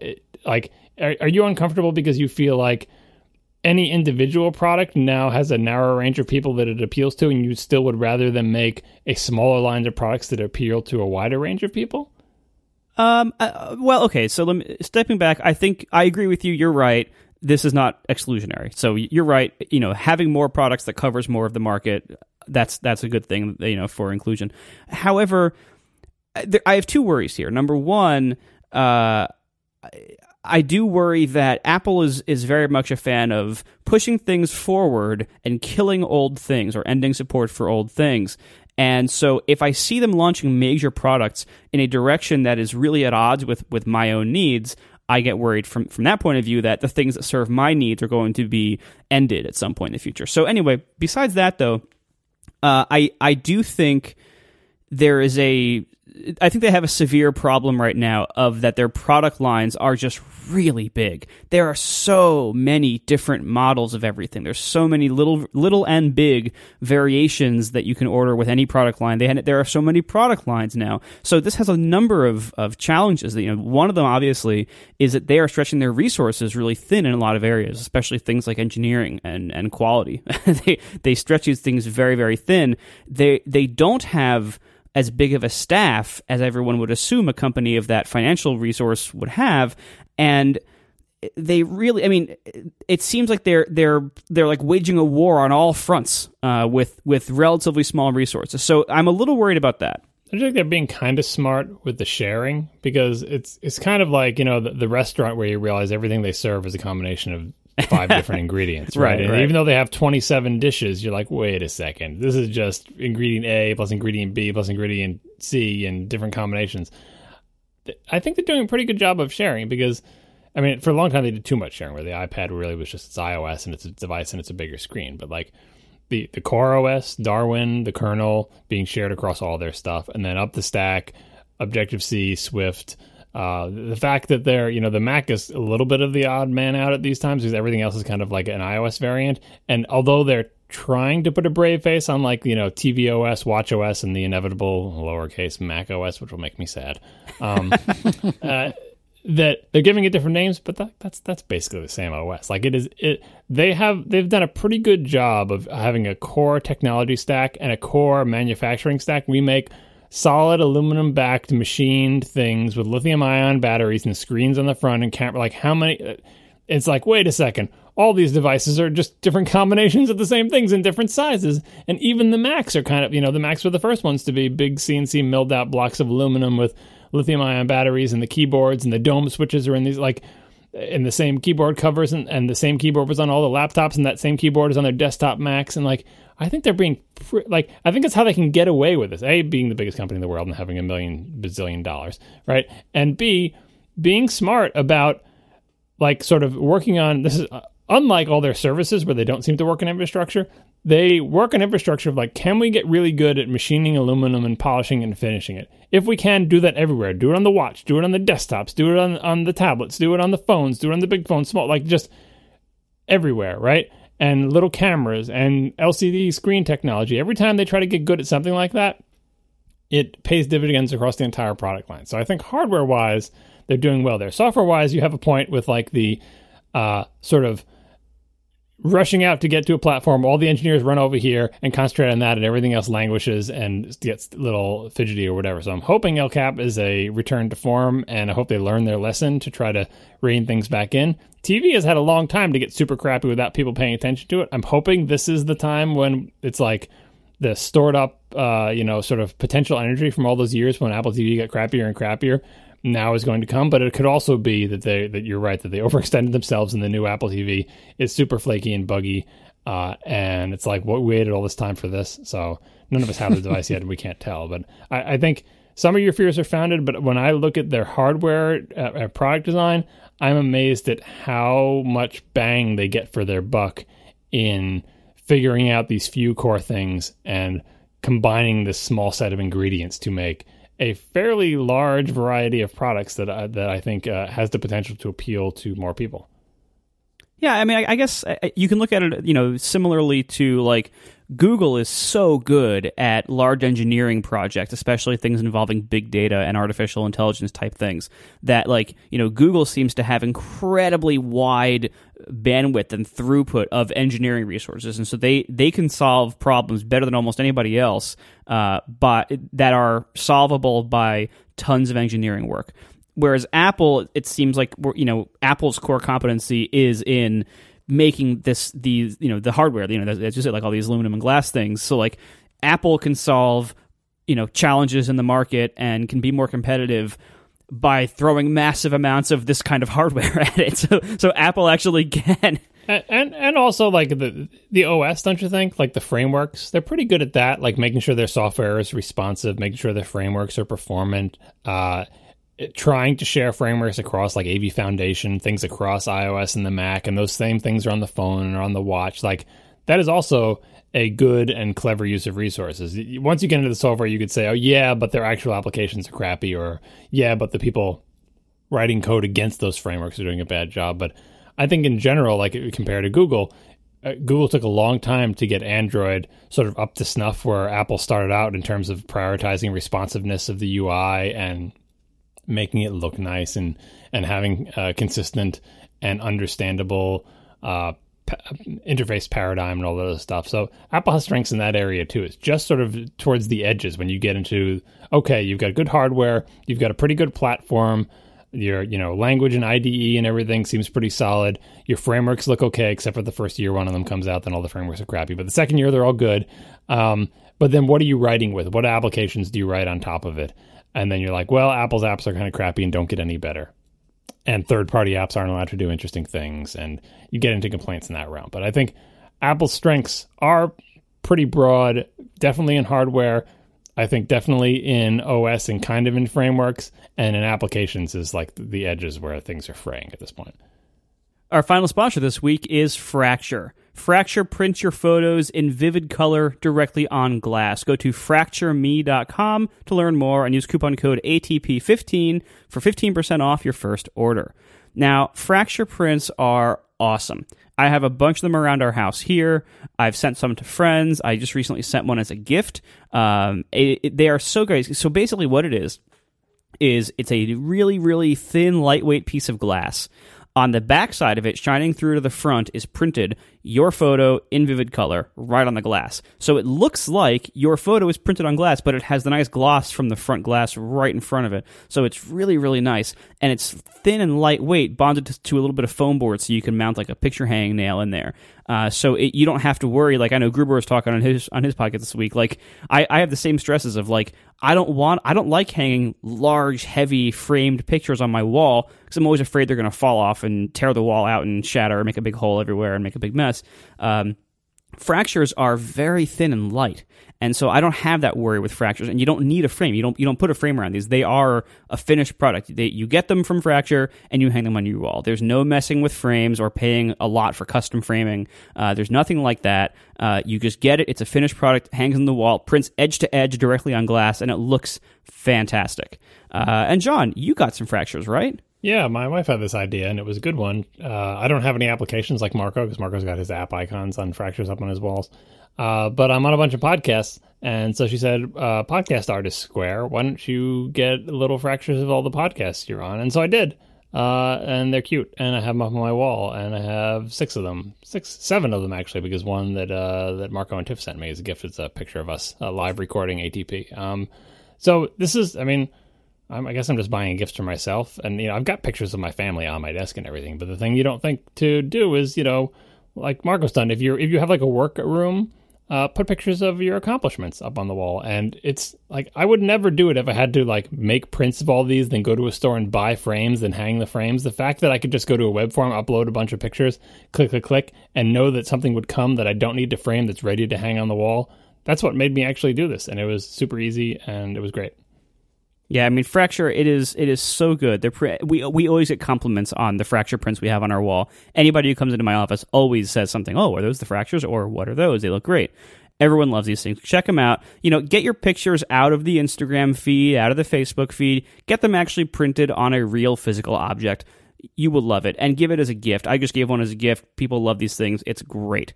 Give your photos back the analog printed beauty they deserve. So anyway, go to fractureme.com. Prices start at just $15 for a 5x5 inch square. That's what most of our little squares are that we use for artwork. They also have non-square.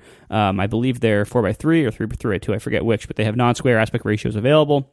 But I love little square ones for all these app icons, podcast artwork, and then I use the rectangles for photos. Check it out. It is the thinnest, lightest, and most elegant way to display your favorite photos. 15% off your first order with coupon code ATP15. FractureMe.com. Thanks a lot to Fracture, long-term sponsors of our show. All right, so the Apple TV is new, and it's called Apple TV. It's called the new Apple TV.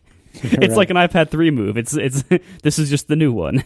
And then, next year they will retcon this one, the Apple TV 4, and they'll make a new Apple TV. They were always just called Apple TV, right? Like they were the numbers. Yeah. We knew the numbers internally, but there was never in the branding, I think. Well, it never mattered before. Now that it's an app platform, it will start to matter.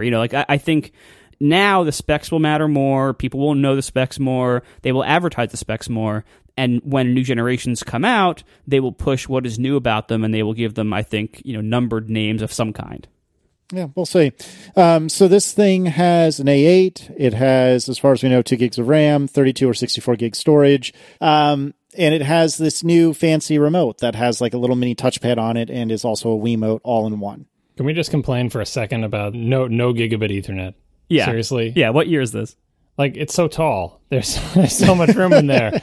10-100, because then you're like, oh, I got to make sure I don't hook it up to a hub or a switch that downgrades everything. I know video is never going to be 100 megabits anyway. It's just the principle of things. Like, they did the whole alphabet soup of Wi-Fi, and they gave it reasonable storage. There's no 16 gig model. Starts at 32, unlike some other products we might mention later. 2 gigs of RAM, A8, looks great. 10-100. Is there anything like I hope like people stop supporting 10-100, so Apple will be forced. Anyway, fine, right? It's better. It's taller. It's good. Yeah. Anyway, so the remote. I think we can talk a lot about this remote. First of all, upsides. I am very happy to see both RF instead of IR, so you don't need line of sight. You don't need to keep the box out and make sure the IR gets there. Finally, as they say. Exactly. And I'm very glad to see some kind of universal remote capability. I'm not sure how does that work through HDMI signaling or something, or is there? No, Yeah. the existing Apple TV has this. I'm assuming it's just the same feature. Your the existing Apple TV goes in the other direction, where you can use any remote you want with your Apple TV, like the previous generation. Oh yeah, I do. This is you can use this remote. It's exactly the same functionality, but the reverse, where you can have this thing control your other devices by training it to say. It's got an IR thing. It's got to have an IR thing in it. They're basically like No. I think you guys are all wrong on this. So my understanding of the way this works is it's a Bluetooth remote, and then using some protocol. Shoot, I took a note on this. Let me stall for time. CEC thing. Is that how Yes, it controls your yes. volume? Oh, please don't let that be true. Yes, Please, no, I just they assumed mentioned it it. would have IR for the No. TV. Schiller said CDC to control. I know it has a CEC to control the other stuff to change your input or whatever, and all that other stuff. So Tipster says it has IR for the volume up down. yeah, that's what I'm saying. It's got to be for the volume, all right? So that's just got to be. But all right, so that's a separate thing. Like it's a learning remote. You can teach it what does your TV expect you to spray at it in IR to make the volume go up and down. For everything else that they mentioned, like it can change your input on your thing to this, and it can control your other devices and make sure your TV is turned on. It's using CEC, which is some HDMI standard, which is a piece of crap. I don't know if the standard is a piece of crap or every single product in the entire universe that implements the standard is a piece of crap. It doesn't matter. Well, you said mentioned- HDMI. That implies all of that. Yeah, exactly, right? And so, it is so bad. All right, so it comes under a million different names. If you buy Panasonic stuff, it's called like VeraCast. If you buy Samsung, it's a different name. This is all the same standard. And I don't know. Again, I don't know who to blame for it, but I tweeted about it, and a million people were like, I have this on my Sony television hooked up to my Sony receiver with my Sony remote, and it's still nothing works. I've got a mix stack here with Panasonic and I forget my Yamaha receiver or whatever. Like, here's the thing about CEC. It almost works. You hook it all up and you're like, hey, this is great. All these different manufacturers who, they're cooperating on this standard, and I can hit this thing and it will do all this stuff or whatever, but then it stops working. And then you don't know why. And then everything freezes. Like one person said, I had a brownout once and CEC has never worked again.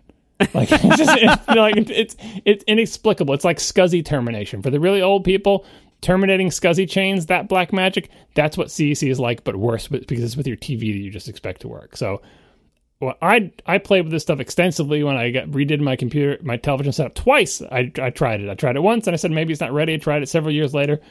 I got it all working, but there were just enough flakiness and just enough failure rate. The solution, if you're dealing with anything with CEC, if you have a television, a receiver, or anything, you will make your life better. Turn that off on every single one of your devices. Don't leave a single one with CEC enabled because it will screw up everything. Just turn it off everywhere. Turn it off on your receiver, turn it off on your TV, turn it off on your remote, turn it off on your Blu-ray player, turn it off everywhere. Turn it off on your game console.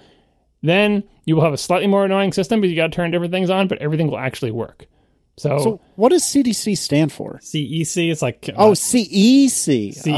Oh. It never goes by that name because every manufacturer has a different name for it. It's supposed to let your other devices talk to each other. That when I press this one button, that it knows to turn the receiver on and change the input to, and turn the television on and turn the volume to this, and do it like it's supposed to be so they can all communicate with each other. And it almost works. It almost does, but it is just so incredibly frustrating that it just seriously. So I guess it's nice that Apple includes this. There's a chance it could work fine for you. That chance seems slim. It seems really slim. Like I would encourage people who, when I'm asking for feedback, like if you have a television setup with a bunch of CEC enabled devices and it just works all the time and never any problems. I've heard from zero of those people. So now I'm asking if that happened to you. Send us an email or a tweet and say, I use CEC, I've been using it for years, and I never have a problem with it. I don't think we'll get any emails, but who knows? I didn't think there were many Taptic Wizards out there. All I know is when I mentioned it on Twitter, all I got were replies from people. I said CEC is the devil, and everyone was like, yes, it is the devil. And they just had horror stories about it. So that's not to say that Apple shouldn't have included it. It's fine. Go ahead and include it. But if you have grand plans that you think this is going to save you, this is not an Apple technology. This is a quote-unquote industry standard technology, and it's a piece of crap. Real-time follow-up. I apologize to the both of you. There is an IR transmitter on the remote as per the spec page on Apple's website. I'm still not clear if it's a learning transmitter or not, but It is. The volume will work. That part will totally work for you. If you're buying this and you expect to use the volume control, that will work on your TV. Guaranteed. That's honestly all I want, because that's the only reason I had any of the remotes out. Was although turning the TV on and off would be another thing. But is that what CEC is supposed to do? Yeah, and even for that, don't use it. Okay, I won't. Don't worry. Use a separate thing to turn it. It's fine. You'll survive. I guarantee you, my TV is too old to support it. Yeah, probably. All right, so I'm done being angry about CEC, and now I can be angry about this remote, because the other thing about this is, like, the thing I kept thinking of looking at this remote, which obviously this is better than the previous Apple TV remote, which everyone hates and gets lost in your sofa cushions, right? Is it? Yeah. Okay, go ahead. Anyway, it's better because it has more buttons, more actual buttons on it, and it's got the little touchpad thing. It's got to be better. Anyway, the TiVo remote is the one I always think of. TiVo was the first sort of big mass market company, I think, because it's, television remotes. Every year you buy, the TVs come with a differently shaped remote, and there are trends in remote shapes and trends in what the buttons look like and how they're shaped, and like, there's no sort of one theme, but because TiVo was a singular thing and kept its remote design for a long time, people know what a TiVo remote looks like. If you say, what does a Sony remote look like? Well, what year, what decade did you buy your TV? So that's why I'm singling out TiVo here. And I think TiVo is one of the first companies in this sort of singular, identifiable way that designed a remote around two things. Around actual human hands that hold things, and also around like an interface design that recognized the most common things people want to do. Now, TiVo remotes have 1 million buttons on them. I totally acknowledge that. It's not appropriate for Apple. I'm not saying Apple should have made a TiVo remote. But the things that the TiVo remote got right is, like I said, they made a shape that is not shaped like a rectangular solid or like a piece of art or like something. It is shaped like something that is meant to be held in your hand. It's meant to be easily scooped up off a hard surface or a couch and meant to be held comfortably in your hand. It's shaped kind of like, if you don't know what a TiVo remote looks like, it looks kind of like a bone. It's like two bulbous ends with a thin thing in the middle. It feels good to hold in a way that a rounded rectangle or a sharp-cornered rectangle or any kind of rectangle, or even like a Wii remote, the TiVo remote is a much better fit for gripping human hands. And the second thing, if I pick up any TiVo remote, dead center in the middle on the sort of neck of the thing is a gigantic, big, brightly colored, largest button on the remote, which is the pause button, the play, because that's the big feature of the TiVo. It's like, oh, you can pause live TV or whatever, and just above it is the play button. And again, there are 1 million buttons around it. I'm not saying that's what Apple should have done, but it's a testament to the TiVo's design that the 1 million buttons on the TiVo remote are all shaped in distinct ways, are put in clusters of related functionality, that anyone's had a TiVo for years, you can grab that thing and find the buttons you want without looking at it in a sea of a huge number of buttons. You can find the directional pads. You can find, I don't need to look at my TiVo remote. I can hit all sorts of buttons all over the thing with hand shimmies and all this other stuff without ever looking at it, because every button is distinct. You can feel it. It's not just a bunch of little tiny rectangles. It's not a bunch of uniform circles in a grid. And the buttons are different sizes, and the larger ones are more common, and the smaller ones are more obscure. And again, related functionality is localized. It is a brilliant remote design. They've tweaked it a little bit over the years. Again, not appropriate for Apple. What I want to see is that philosophy of acknowledging those things, that human hands are going to hold this. It's not going to be placed as a piece of art in the Museum of Modern Art, and Johnny Ive's going to look at it and scowl, right? It's going to be held by human hands. It's going to be on couches. It's going to be on surfaces where people have to pick it up. And some functions are more common than others. So every single button shouldn't be the same size. Related functions should be grouped together. And it should basically, work more like people expect it to and less like a designer wants it to look. This looks like still too much form over function, not enough function dictating form. Still better than the little tiny silver thing with the stupid little directional circle that you can never tell which direction you're putting. And I like the touch thing, and voice is the ultimate thing. We don't have to hit buttons at all, and I agree with all of that. But this is, in the grand scheme of remote design, this is not a great remote design. I kind of like the old one, honestly, but this looks fine. I'm looking forward to trying it. I kind of miss with the old one that there was like the big center button, like you could just pick it up without looking at it and you could operate everything without ever looking. This, I think, is going to take some getting used to because, like, the play pause is like this. It's shaped just like all the other buttons, and I don't know. But I think it'll use it. I think the idea is that you can get away with using the swipey stuff. And by the way, I put some of the notes in the thing, but if you looked at the little guide of like the Apple Television Human Interface Guidelines, they show an animation, not with fingers, but with dots, showing the things you can do, and they say, swipe. Fine, I know what a swipe is. You swipe across the little touchpad, right? Then they show both a click and a tap, which are supposedly distinct things. And how the hell are they distinct? How is a click different? There's no button, right? I don't understand this. Who knows? Like, the click is more intentional. It's like, do you press harder? Do you have to bend the remote in half? Is it the force you strike it with? Are there force sensors in it? I have no idea. But I mean, is this not tap to click all over again? You know, there's a click and then there's a tap, and they're two different things. I don't understand. I mean, we haven't touched this device, so we can't tell. So I can't tell whether this is good or bad. But anyway, I like the idea that I can pretend that the buttons don't exist. But even if you just pretend the buttons don't exist, I think this thing is too low profile, too thin, and too small to be comfortable to hold. That's why, like, they sell those wooden holsters for the old Apple TV remote for people to turn into something that's large enough that A, doesn't get lost, and B, feels good in your hand. Yeah, I don't know. We'll see. Now, I was just looking at the Apple website, the specs site, and it says in the box for the new Apple TV, Siri Remote, power cord, Lightning to USB cable. Is that going to be the same one we always have? And if so, that's ever so slightly presumptuous because the only USB on this is USB-C. So is that a Lightning to USB-C cable? Or is that just a regular Lightning to USB cable? Yeah, because presumably it's to charge the battery, right? It's to charge the remote, I would imagine. And so it seems a little weird to me that they would include a cable that you can't plug into the device in order to charge the remote you need for the device. It's also, I think it's kind of funny, honestly, that this is the second Apple device to have a USB-C port. That's a good point, actually. I didn't think about that. It seems appropriate because it's kind of like the first device to be totally redesigned in the USB-C era, discounting iOS devices, which I guess are sticking with Lightning. I guess, but yeah, that's a good point, Casey. I don't know. I think the whole thing, charging through Lightning, that should be fine. It does seem to have, based on, what did they say? Like, oh yeah, it said like providing months of battery life. Now, the old Apple TV remote seemed to provide years of battery life to the point where I think I buy a new Apple TV. I think I've only had to replace the battery in an Apple TV remote, I think twice, and I've been using Apple TVs since the first one. I've never had to replace mine because I don't use it. There you go. So, this is going to have an interesting problem where it's going to be, hopefully it'll warn you ahead of time when it's running low. It's a good battery life of, quote, months, that you will generally never have to charge it, except one night when it dies. Yeah, but it's such a small battery, it'll charge so fast. It's like kind of like the Pencil, where they're like 15 seconds of charging gives 30 minutes of use. Like, that's the advantage of small batteries. And because it's Bluetooth, it will be able to tell the thing, hey, your remote is low, and you'll plug it in for a half an hour, and you'll be good to go for like another month or something. So I think it'll be fine. And by that rationale, the new iPhone should charge really fast. Oh, goodness. We're not getting there yet. All right, let's talk about Siri on the TV, because apparently, John, you wanted to talk about that.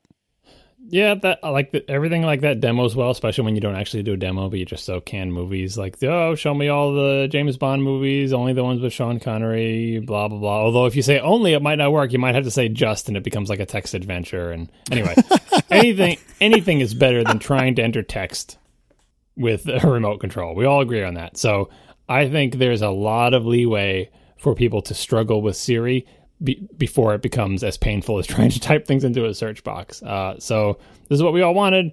If it works as designed, like you've all tried the Amazon Fire, I think. Well, Marco has one, and I don't know if Casey's tried it, but like, put a microphone in the remote, let me speak some stuff. When it works, it's useful. When it doesn't, it's kind of annoying. But again, there is a long gap before. Is this more annoying than trying to type things on a keyboard? Especially if that keyboard is not QWERTY, but is in alphabetical order on the screen or something crazy like that. I really hope it works like they show it working. But someone tweeted a joke, which it was a joke, but it shows like the immediate limits you run into. Show me with the shopping thing. Show me all the headphones that Marco likes, but only the ones that are, under $800. They don't know who Marco is. They should. He's in your contacts. Can you figure it's a human would be able to do it, but Siri can't. And so, that's unfair. Obviously, Siri's not artificial intelligence.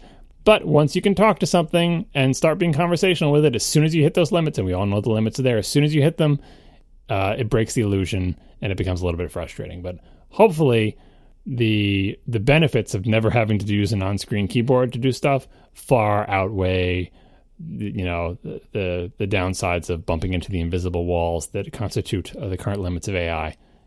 Yeah, and what impressed me a lot about Siri was that, especially in the Apple TV demos they did, it seemed to do better with context than it's ever done before. And I know one of the features of Siri, pretty much since launch, was, we understand context and it's conversational. But like you were saying, show me an action movie. Show me the James Bond movies. No, show me the James Bond movies with Sean Connery. And I'm actually misstating this. It's not show me the James Bond movies each time. So, okay, show me James Bond movies. No, show me the ones with Sean Connery.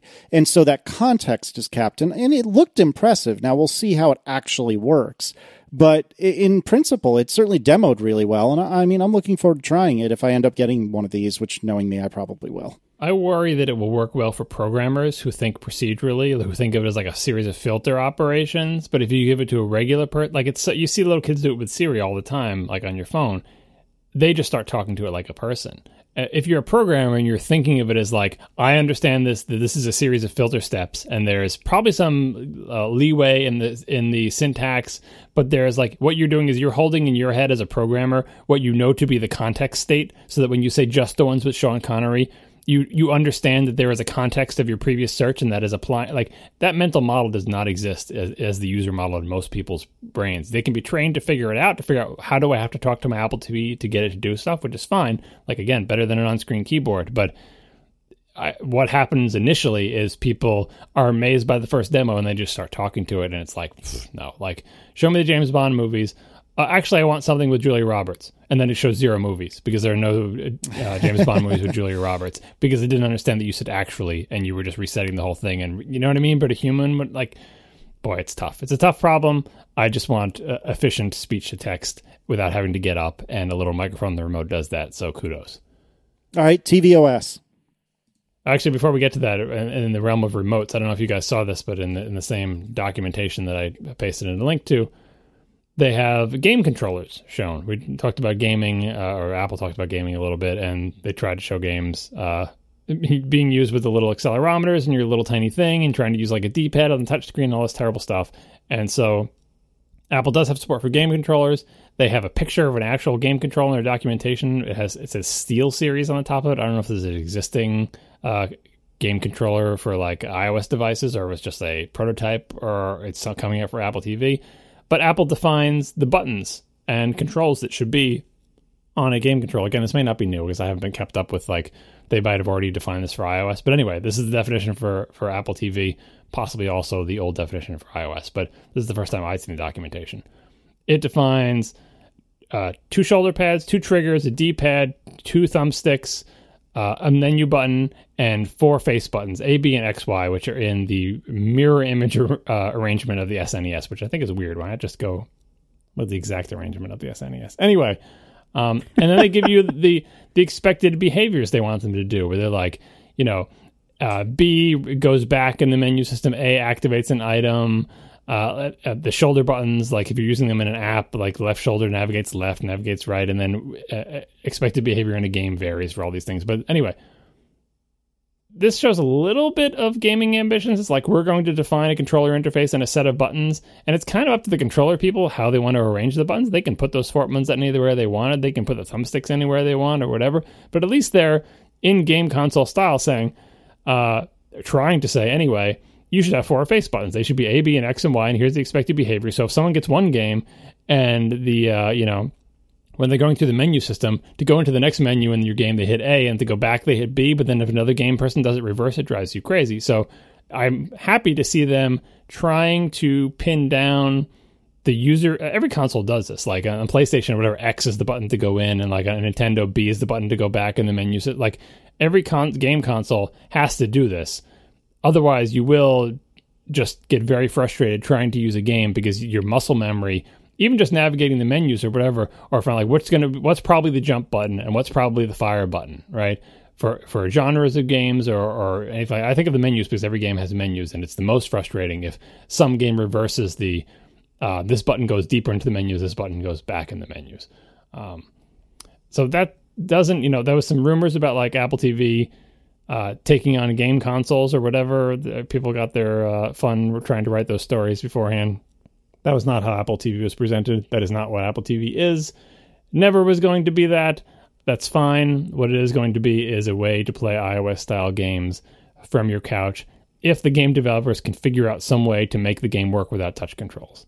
And that, I think, is the biggest challenge. And that gets back to the remote, and that gets back to the controllers, and that gets back to universal applications where you can write a single game and have it work on the iPhone, the iPad, and on the Apple TV.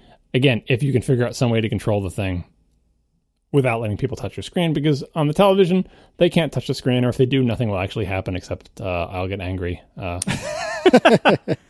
So I don't want to delay the tvOS discussion, but like, I think gaming is the part of this that I'm more interested in. What do you think about playing games on this? They did the multiplayer Cross Your Road demo, and people seemed excited about that. But what do you think the prospects of this as a platform for buying and playing games? Honestly, I'm disappointed that Apple doesn't just have a controller, like a game controller. You know, in reality, I'm not surprised by any of this, but I am disappointed that, you know, this is basically relegating games that will actually use controllers to this obscure, you know, side business. It was like, it's like making, there were like 11 or something games that could take advantage of both a 32X and a Sega CD at the same time, because nobody had both a 32X and a Sega CD. I think this is going to be like that, where like the number of people who buy the new Apple TV is going to be low for a while, because it's new and it's more expensive, so it's going to be low for a while. Combine that with the number of people who are going to have the new Apple TV who are also going to buy a game controller for it that is not from Apple. Right now, there's the SteelSeries Nimbus thing. We'll put the link in the show notes. This is a real controller.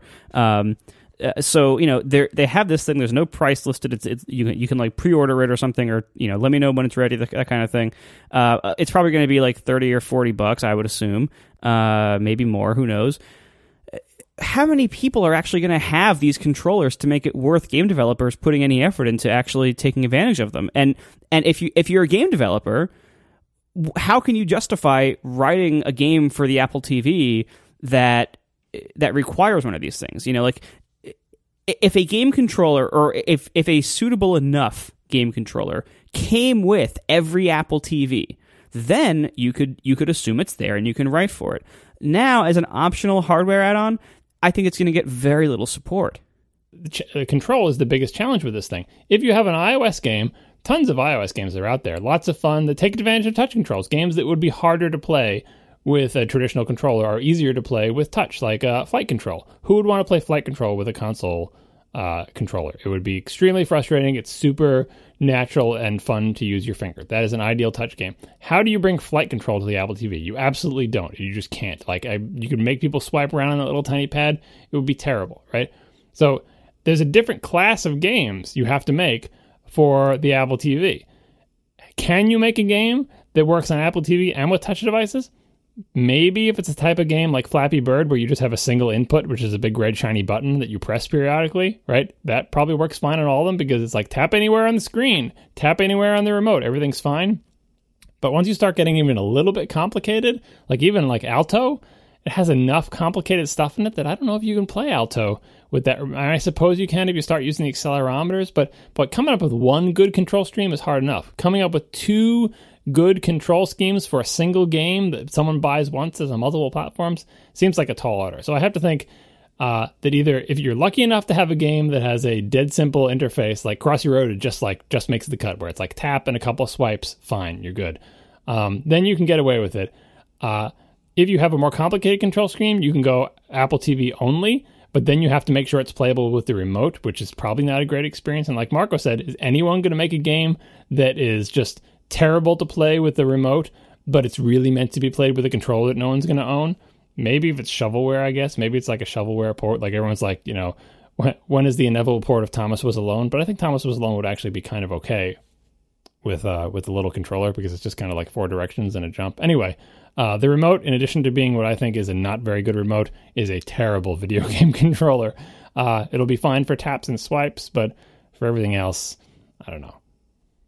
Well, and this is why, like, and you know, again, none of this is really that big of a surprise, but I think going into this, a lot of people were saying, oh yeah, well, Apple's going to make a big deal with games here, and this is going to be a big game story, and you know, again, unless it shipped with a decent gaming controller, that was never going to be the case, and I think we all knew Apple was not going to do that, and ultimately, then I don't see this being a major game story. I think most games are going to be better on the iPhone and iPad than they're going to be on this TV because there is no standard. Well, most iOS games will. Well, you're thinking it was iOS games, right? Games that work well with touch interfaces. Obviously, they'll be better with touch interfaces. Yeah. Oh, yeah. No, but I'm saying like most games that will actually be made for this, you know, because I don't see a lot of games being made for it that will actually, like, you know, games that will do well with a D-pad or with button. Like,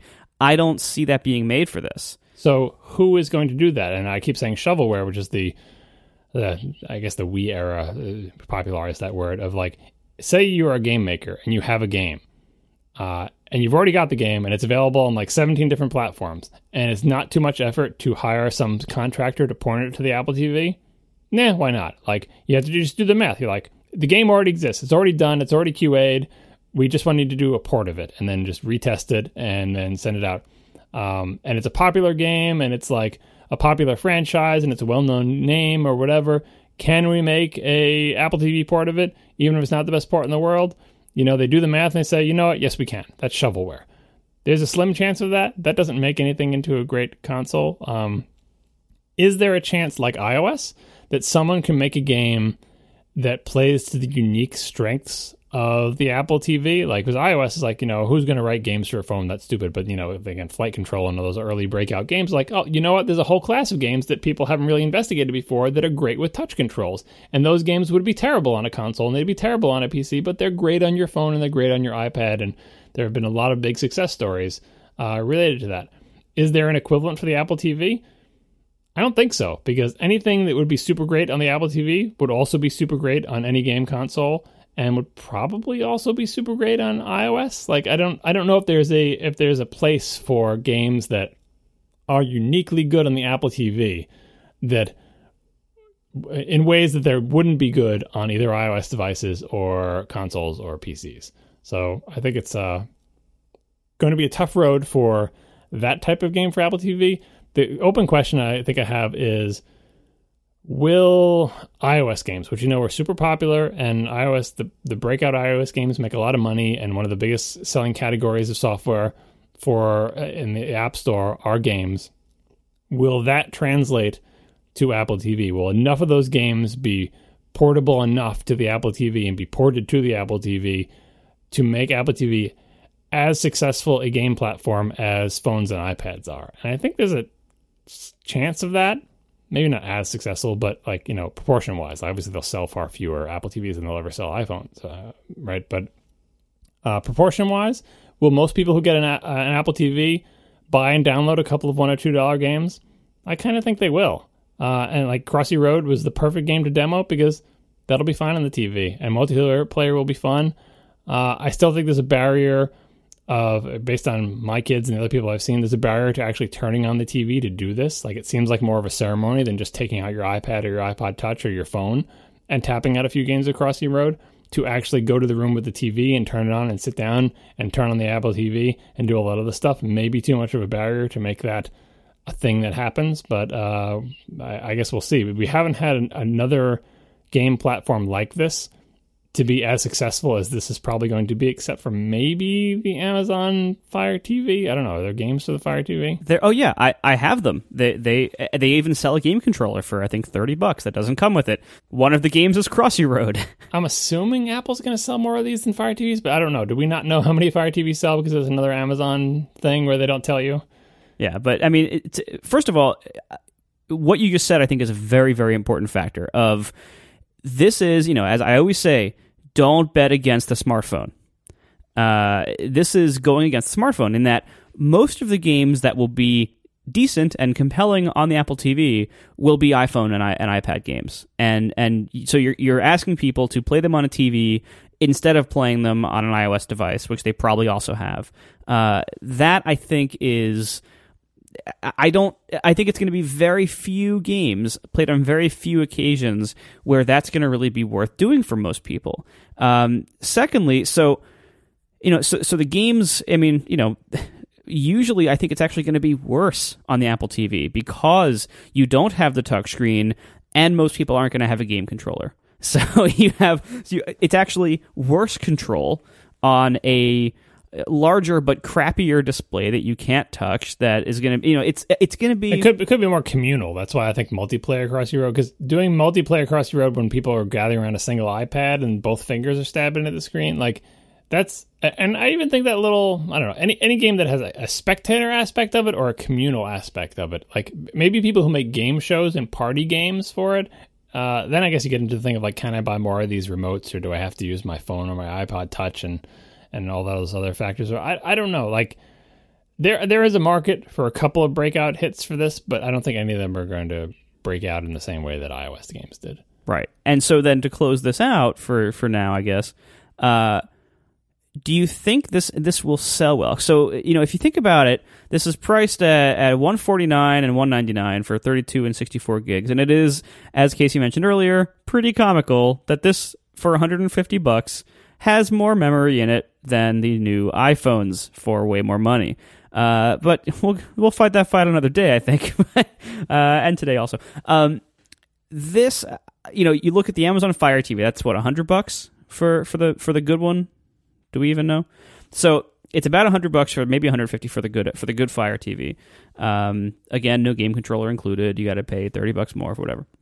I don't think the market for these set-top boxes is in a upwards price climb here. I think what we've seen over the last couple of years is these little like cheap $40 stick versions of the boxes are selling very well. The size of the remote. Right. Oh, yeah, or smaller. Yeah, these things just plug into an HDMI port, and then they never show you the little USB cable it needs for power.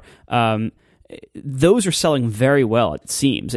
Whenever I talk to people who are buying TV boxes, they always talk about those things. It seems like people really love those things. They're very cheap, they're basic, but they're fine for stuff like Netflix, and because that the kind of stuff that most people are actually using these boxes for so far. Okay, and Plex. And Plex, sure. You and your Plex. I love me some Plex. You'll fight the Plex fight. All right. So you have that whole part of the market where I don't see them wanting to suddenly spend $150 on this on something to solve that kind of need. So I think the low end is and like the common case of watching Netflix and stuff and Plex is going to be solved perfectly well by everything else that's not this box.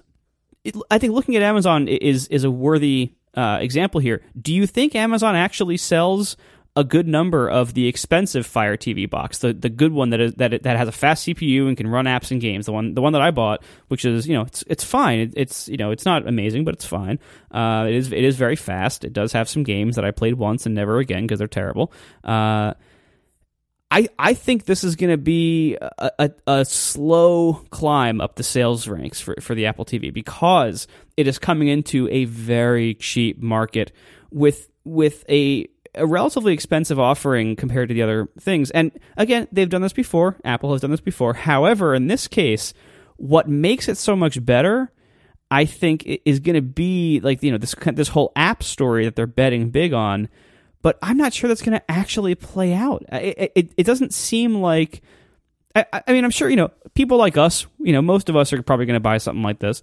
We'll talk about it on our podcasts and everything. But do you see like regular people wanting this, not just a TV connected smart box that can play Netflix, but wanting this one and being willing to spend this amount of money for it?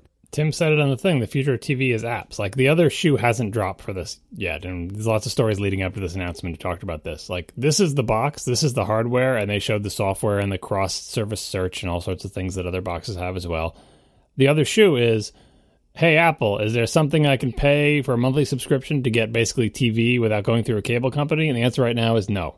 But the rumors have been for years and years that that's what Apple's trying to provide to you. They're going to try to find a way where you can pay some monthly amount of money that is less than your current cable bill, and you can get quote-unquote TV in addition to Netflix and Hulu and whatever else you subscribe to and all these other services and Apple things and blah, blah, blah, but also TV. You'll be able to watch your baseball games on the MLB app and your NFL games, the NFL app, and you'll be able to see local news and you'll be able to see all the channels that you want to see and HBO and Showtime and ESPN, and Apple doesn't have that yet. Like we keep hearing that they're trying to work on it. That is the other shoe for this. This is the hardware is ready for it. That will make this a way more compelling thing because like Marco was saying, if you just want something to stream Netflix, every TV does that now. And if you have an old TV, you can buy one of these boxes or one of these sticks, or you can search across Amazon. And how many people actually subscribe to Amazon, Hulu, and Netflix who can search across it? Most people don't. They just subscribe to one of them.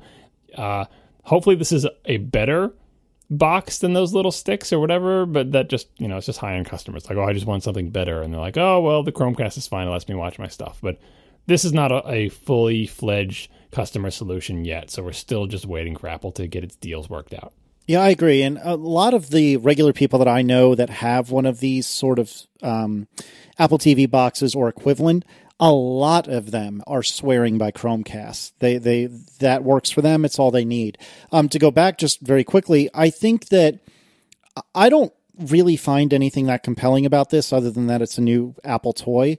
I think for it to really get popular, either it needs to replace cable, like you were just saying, John, or depending on maybe one of a couple of different things, if say, for example, that MLB app existed, but for the NFL, that would be a big darn deal. So if there was some sort of exclusive Sunday Ticket style, which is exclusive to DirecTV, if there was a way that I could buy an Apple TV and then pay a little extra to get basically Sunday Ticket in an app that didn't stink, in an app written by the MLB's media arm or whatever it is, I would go berserk for that. I would love it. And if it's not the NFL, if you're rolling your eyes about another American talking about stupid American football, then fine, soccer. Or fine, F1. And there might be F1, some fancy F1 app on this thing. Who knows? But having something hugely popular, and I'm concentrating on sports, but isn't exclusively sports, but having something like that, I think would really drive a lot of adoption. But without either the TV service being replaced by the Apple TV or something that I care or, you care really, really strongly about being on the Apple TV and a really, really great experience like that MLB app looked like, I don't see huge adoption. Not yet, anyway. Yeah, if you're just augmenting your existing TV, or you're like a weirdo cord cutter who thinks they can get along without "quote unquote" real TV, then you're still in like in the small category. You're never going to get the mass market until you can fully replace TV for those people. And once you can get, like you said, like people who are really into a particular sport, of course they want the thing, but they're probably going to get that in addition to their other thing, right? And all the exclusive deals are a problem there. That is still kind of like an enthusiast market. To get to the mass market, you have to say, this can be how you watch TV. And you have to say, it covers your television watching needs like the old boring way, right? And then once you got them on board, you can say, oh, and by the way, the future of TV is apps. And if you're really interested in one particular thing, if you're really interested in knitting, or you're really interested in F1, or whatever the thing you're really interested in, by the way, there's an app for that kind of television or movies or videos or whatever. And the app does more than just let you hit play and watch a movie, which, again, that's the bar that current Apple TV is not crossing, right? But we're imagining here that these apps are all great and this product is good. The apps can really add to areas of interest. And I think everybody who subscribes to television in some way has some area of interest that potentially someone could make an app for that would make them interested in that experience. It's another chicken egg thing where no one's going to make those apps if no one buys the box. No one's going to buy the box if it can't replace their TV. And this can't replace their TV because Apple hasn't done the deals and blah, blah, blah. So really, it's still just an augmenter's box. And what we're all hoping is that this is a better augmenter's box than the existing crappy Apple TV or than any of the other things. But for regular people, like I said, if they're just like, well, Chromecast can watch YouTube and it can watch Netflix and it's fine. And like I said, every single modern TV can all do Netflix already and probably Amazon Video.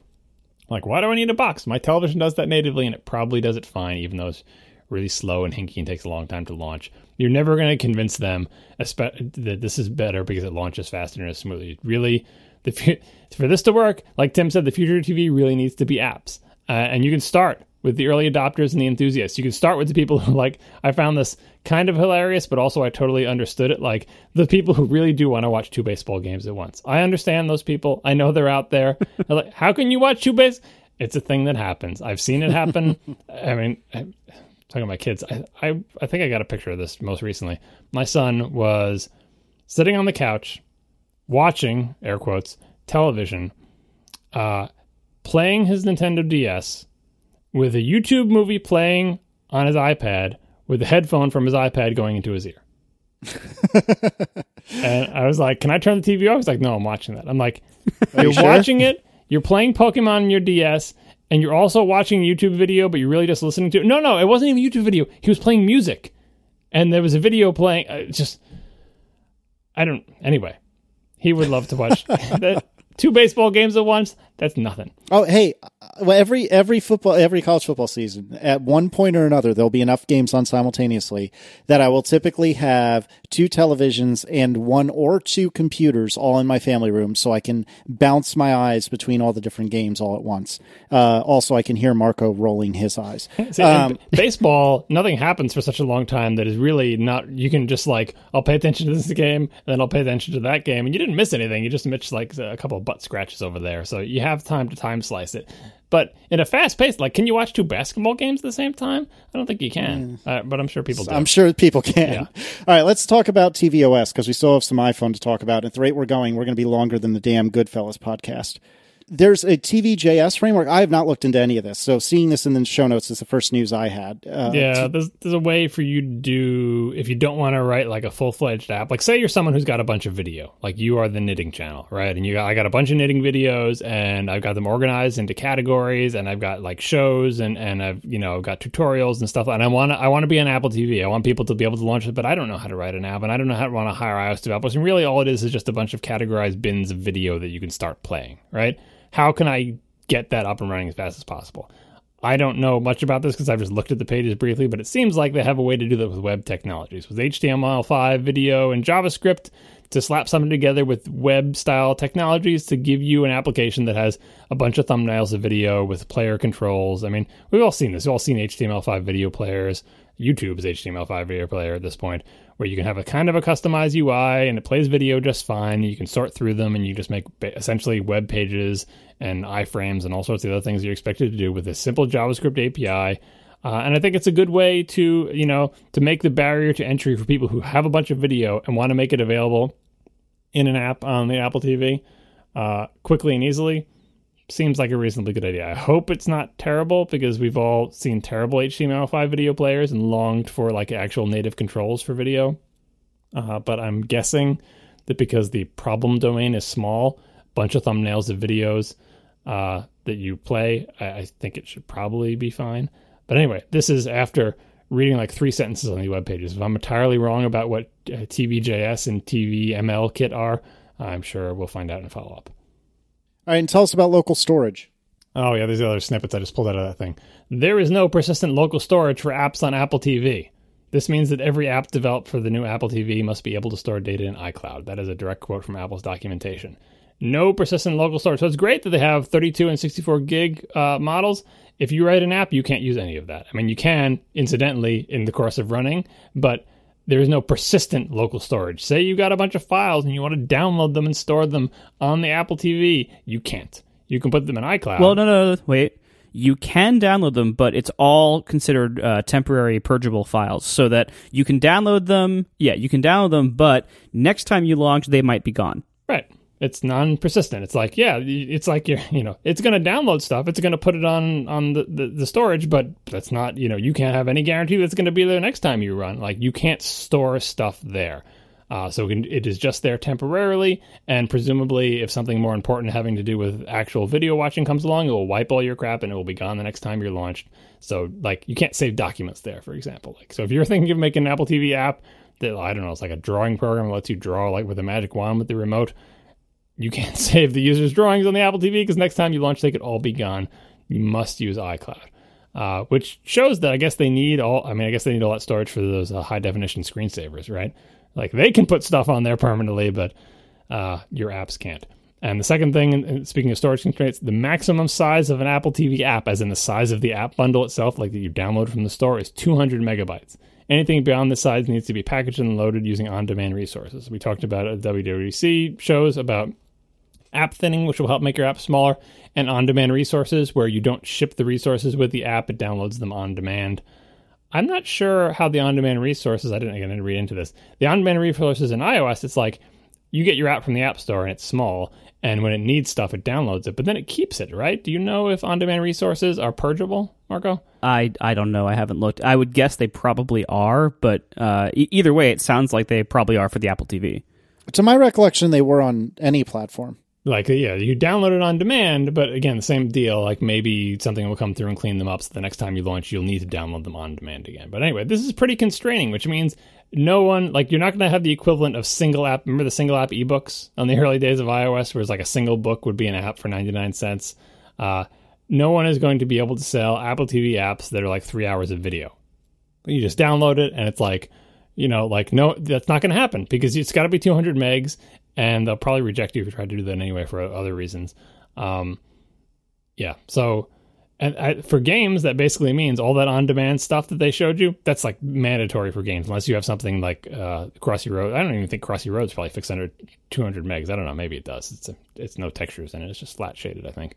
But yeah, if you're thinking of making a game, if you had any illusions, like I love those articles that are like Apple TV is going up against PlayStation and Xbox. Yeah, with no local storage and a 200 meg limit on a thing, and no, forget it. Anyway, those are pretty tight, and it makes me wonder what they think they need all that storage for. I mean, the easy answer is to spool up HD video, I guess, but I'm not complaining. Like, I love the fact that the storage is generous, but to go from, what is the Apple TV 3? It's like 8 gigs or something crazy like that. And this is not 4K video. This is the same resolution. There's room for way more video to stay on the device, which I applaud. But if you're an app developer, boy, this seems pretty harsh. They do not want you using any of that flash storage on this device permanently. Yeah, and I mean, and even just as a customer trying to buy this device, they offer it in two capacities: 32 for 150 and 64 for 200. And how do you, as a customer, like, I mean, obviously they're gonna figure out some BS way for the employees to explain it in the stores, and half the employees are gonna mess up the explanation and do it their other way. Anyway, it's like the way they try to explain RAM on the computers in the stores. Oh boy. Anyway, how as a customer are you supposed to know which one to buy? Because the actual benefit is most likely to just be that, well, when you hit a purge request, it kind of sucks. It's like when you're in Safari and your page get kicked out of memory on iOS, and you got to like reload the page next time you go back. Where if you have a whole bunch of really big apps and games on your new Apple TV, and you go to one you haven't used for a while, and its data has been purged since you last used it, then that's going to have to re-download stuff, and you're going to have to wait a second while it re-downloads stuff. So getting the bigger one would make that happen less often, or possibly never for you, depending on how many things you have on there. So that is the reason to buy the bigger one. How many people are going to know that, though? They might also say, speaking of things that Apple Store employees would say, oh, you can download more apps, which is strictly true. But you know how many 200 meg apps you would have to download to make a dent in the extra 32 gigs of memory you get? Like, do that math. It's a lot. Well, and so what they're probably going to say is, if you're gonna be playing games on it, you should get the big one. That's probably how they're going to message it. Yeah, because you can download 1 gig levels, I guess. If you're something with lots of textures, you could get a 200 meg game that slowly on demand loads a huge number of levels. And if you play that game a lot, it will be nice that it doesn't have to re-download it. But again, how many? Well, I guess you could fill it with games. I guess I'm trying to think. What is it? Is it video or on-demand resources? On-demand, again, they're purgeable, blah blah blah, or whatever. But are there enough big games that you're going to be annoyed that, like, if I play this game and then I play that game and I go back to the previous game, one of the levels gets purged? Maybe, I don't know. I think this thing, based on what we know now about what the storage is going to be used for, I think the 32 is probably big enough for most people, and it's great that I can say that about the smallest capacity Apple device in any product category. Yeah, exactly. And I mean, it all depends really on how much games actually take off on this thing. And like that, because, as we said earlier, like there's so many hurdles for game developers to jump through to get on here. Now, one of the additional hurdles is you're going to have to adopt this app thinning model and this download on demand resources stuff. So like, again, it's adding more work to what this is. I think it's going to be a tough sell for a lot of game developers, especially when the install base is starting at 0. But if this all comes together, but that's a big if. But if this all comes together to the point where they sell enough of these things and that apps are compelling enough and good enough and useful enough on them that there can be a vibrant app market. And that's a huge if. But if that happens and there is a vibrant app market that forms in those conditions, then this will be really cool. Because I do like the idea of TV becoming appified. I think the way Tim presented it on this is why we are going this way. I think, you can look at it partly and say, well, that's BS because they couldn't make content deals in time. But I think they honestly do believe that. I think that really is where they think this should go and where they think it is going. And that's right. Well, the content deals would be the same thing, though, wouldn't they? Like, content deals would just be more apps, right? Presumably, yeah. Because it seems like who knows what they're planning with some kind of TV plan, or whether it's just getting a bunch of apps on here. Regardless, they now have the groundwork laid for it to go either way. So they have the most options open. And I think if you look at how people watch TV on iPhones and iPads, it is the app model. Apple does not sell a TV package for your iPad, even though lots of people watch TV shows on iPads. Instead, it's just if you want to watch TV shows on your iPad, you go download the apps for those shows, or you download Netflix or whatever. So that's going to be good. This also gives them, hopefully, if Amazon makes an app for Amazon Video, then this gives them a way to get Amazon Video on the Apple TV without whatever competitive sucking up of their pride they couldn't do on the previous Apple TV, whatever that was. I think this is a great model if it works. But there are these big challenges to getting it to work that I do have doubts. I think if it does work, it might be a very slow launch, just because, again, starting from 0 customer base, and I think the story to customers of why they should spend $150 on this new box for their TV is, it's not terrible, but it's not like this gotta have thing that I have to go buy this immediately. I don't think a lot of people are going to feel that want, that desire, that lust to go get this right now. Well, don't worry, because by next summer, Apple TV will be built into 50% of the television sold in the United States. Remember that one? Was it 50% or was it 100? I don't remember what. Eric Schmidt. Yeah, speaking of apps, like television as apps, the current version of that actually has a lot of crappy sides to it, like the crappy side of apps. Like when I was on vacation, I watched Mr. Robot and Humans, and I think, what is it? Mr. Robot is on USA and Humans is on AMC. There's an AMC app for iOS and there's a USA app, right? And of course, there's also the website. So I think maybe that was the first thing I tried. I went to the website on my iPad, and it's got HTML5 video, and it kind of plays, but it would like start playing, but then sometimes like it would go to the commercial break and not resume the show. And I'm like, oh, I should get the app. That'll be better. And it wasn't. The apps looked like they were kind of cruddy web views inside there. And like when I was trying to watch Humans, very often, first of all, it was like my, all the things I've described before where you can't scrub from one place to the other. So I would start watching the show, and if I closed the iPad or had to come back to it later, it wouldn't pick up where I left off. In the app, it would not pick up where I left off. And it would start at the beginning again. And so I'd have to try to move the scrubber to the part where I went, but if I scrubbed past one of the little dots that indicated a mandatory commercial break, it would move the scrubber back and replay that same ad. And then sometimes when I got done with the ad, it would automatically jump back to the beginning. At one point, I believe I spent over the course of a day 4 hours on and off trying to get back to the point where I was watching the program. Like I'd try every once in a while, I would let it spin, I would let it go through a thing. Sometimes I'd just let it play to try to get up to the point. 4 hours, I think I spent on and off trying to get to the scene where I left off in like a 45-minute television show. So I think the app model, like, hey, we'll make the, I forget this was the AMC or the USA app. I'm sorry for whichever network I am throwing under the bus that actually didn't have a problem. Although they were both pretty crappy, honestly. But the one I spent a really long time with was like the mandatory commercials and not letting me pick up where I left off. That's just unforgivable.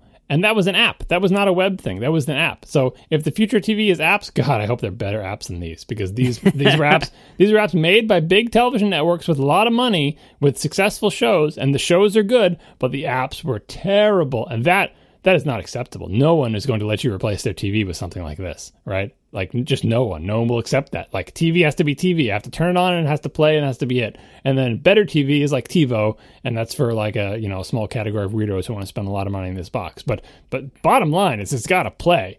And if you try to play and it doesn't play, that's not TV. Throw this thing away. So I really hope that whatever Apple's eventual content, that's what we're talking about. Like, is the content deal just more apps, or is it some different thing that Apple works on? That does Apple provide some kind of quality guarantee? Would they not let the AMC or USA apps ship as part of their Apple television subscription deal because they're just not good enough quality? They shouldn't, because they're not. Maybe we'll wait until next year to see if Eddie can sling those deals. Just one more short button off. He'll pull it off. God, please no.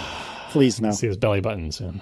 You're right. Like, as we move towards this era of everything has its own app and every network has its own app. I mean, we see the same thing happening in podcasts, which kind of scares me, just for the not only from the future of my app kind of perspective, but also as a listener, because it does suck to have to go to like different publishers' apps to watch different shows, and then the apps are of very different quality. And so not only can you not use one good app to watch everything, but you have to go to all these different crappy apps to watch everything, and that does suck in a lot of ways. However, I think looking at where we are with looking at how iOS has developed in this way with TV content and movie content, how iOS has developed in this way, the situation the Apple TV has been in. Obviously, Apple has tried very hard to get some kind of normalized deal thing going, and we don't know if they've succeeded. So far, it seems like they haven't, but either way, we really,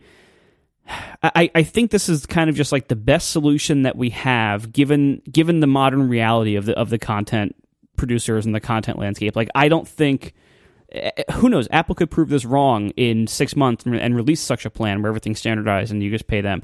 But it seems like this is probably the best they could do, given the reality of the market. Yeah. All right. So we have iPhones to cover, but this is a natural stopping point, and we do not have a fourth sponsor in the strictest sense for this episode, but I thought, we thought it would be a good idea to take a quick moment and just call attention to a friend of the show, Stephen Hackett, is trying to raise some money for St. Jude's Children's Hospital. And he has a long and, fortunate but unfortunate history with St. Jude's. His eldest son, Josiah, has been diagnosed with cancer, and he has had a long struggle with it. Stephen and his family has probably received millions of dollars worth of medical care for free because of donations to St. Jude. Stephen didn't ask us to do this. We just thought it was the right thing to do. So if you've made it this far and have a couple of bucks to spare, we'll put a link in the show notes in the sponsor section for where you can go to donate a little bit of money. And I think it would mean a lot to us, and it would mean a lot to Stephen, and it would mean a lot to children really all over the world, because St. Jude's does accept patients from all over.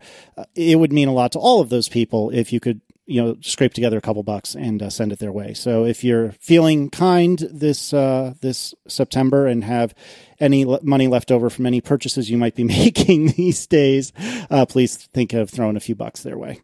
Yeah, it's a fantastic organization. I mean, St. Jude, like what they do, I'm fortunate that my family has not needed this, but I'm so glad this exists in case we ever do, and for all the people who do.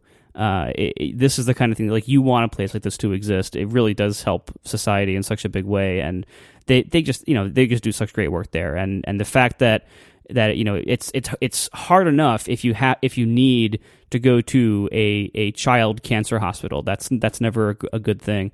But the fact that imagine if people had to pay for this and if they had to then deny care because somebody couldn't afford it or whatever. I mean, that's just horrifying. So the work they do is amazing. Go support St. Jude. Donate to St. Jude. It's fantastic. That's just like an example of like the most important blanket rule. Like you think, well, they're all kind of the same, different doctors, but you should hear like the most important thing is like the blanket rule. Like doesn't matter if you have enough money. Like just take that off the table. is that because that is the ultimate, you know, like you just can't think about it. It's like, don't worry. Like that was I think it's the most important rule they defined for this. It does not matter how much money you have, period. Everything else, you're going to have plenty to worry about. That's one of the things you don't have to worry about. And that one rule, I think, defines this entire place as like a place of safety and a good place. Like, and maybe strangely enough, that type of thing makes me want to give money, right? Knowing that if I give money, it's going to go to help pay for kids to get better, right? That they're, you know, that kids are going to be accepted here, period. How can they do that? Because people give them money. So you have to give them money so they can do this. Exactly. And September is National Childhood Cancer Awareness Month, which is why Stephen's doing all this fundraising. He does it every September, and this is a really great cause. So check it out. We'll put the link in the show notes, or just go to 512pixels.net, and you can find the link there. All right. So iPhone 6S, and if you're one of those crazy kids in the Plus Club, iPhone 6S Plus. A9, Taptic Engine, 3D Touch, better camera, which I had for a fleeting moment. I was very scared that the better camera had more megapixels than my fancy pants Micro Four Thirds camera. It does not. I still have probably one more year before that's the case. Obviously, there's a lot more to a camera than just how many megapixels it is, but I did get very scared just for a moment there. Anyway, this looks pretty good to me. It looks more feature-packed than I think most S years have been. It also has a new version of Touch ID, which supposedly is a lot faster. I'm really interested to play with the 3D Touch. I think that it's interesting. I have mixed feelings about it. I think I'm going to love it, and it certainly is very clever and different. But it also adds another layer to an operating system and a piece of hardware that I think has been getting considerably more complex over the years. If you think about, you know, I joined the iPhone, or I got my first iPhone when it was a 3GS. And that, by comparison, was unbelievably simple. I think we were on like iOS 3 at that point, if memory serves. I'm probably wrong about that. But it was so simple by comparison to what we have today. And it's interesting to me that we're getting closer and closer with all these options and gestures from the bottom, gestures from the left, gestures from the right, gestures from the top. And now we have, well, did you touch or did you really touch? Or did you really touch and hold? All of these different interaction mechanisms and paradigms, I'm not saying they're a bad thing. I'm not saying that this isn't the march of progress. I'm not saying this isn't good in the grand scheme of things. But I don't know. I've just had this weird feeling all day long after seeing the keynote that things are getting more and more complex. And this device that was kind of like this haven of cleanliness and simplicity just doesn't seem so simple anymore. Do you guys feel the same way? Like Marco, do you feel like this is getting more and more complex, or am I being crazy here?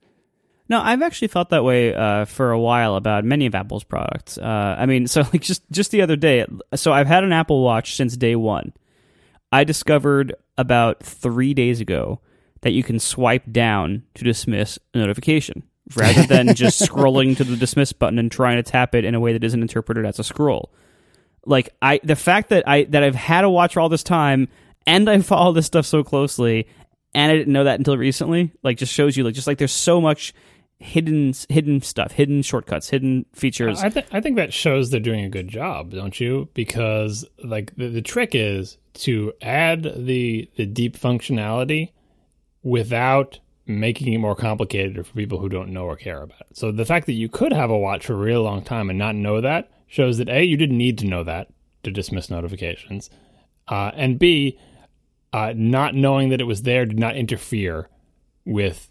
And like it didn't weigh on your mind. You didn't have a button that was in your face. You weren't like, I mean, maybe you accidentally triggered it. Like that's the whole trick with all these things. Like, am I accidentally triggering it? And I think some of the stuff on iOS lurches into that area, like the notification center. I've seen people accidentally bring that down and go, "What the heck is that?" Right? Or double tapping the home button and they don't know what that is because they've never seen it before and they just did it by accident. That's what you don't want to happen.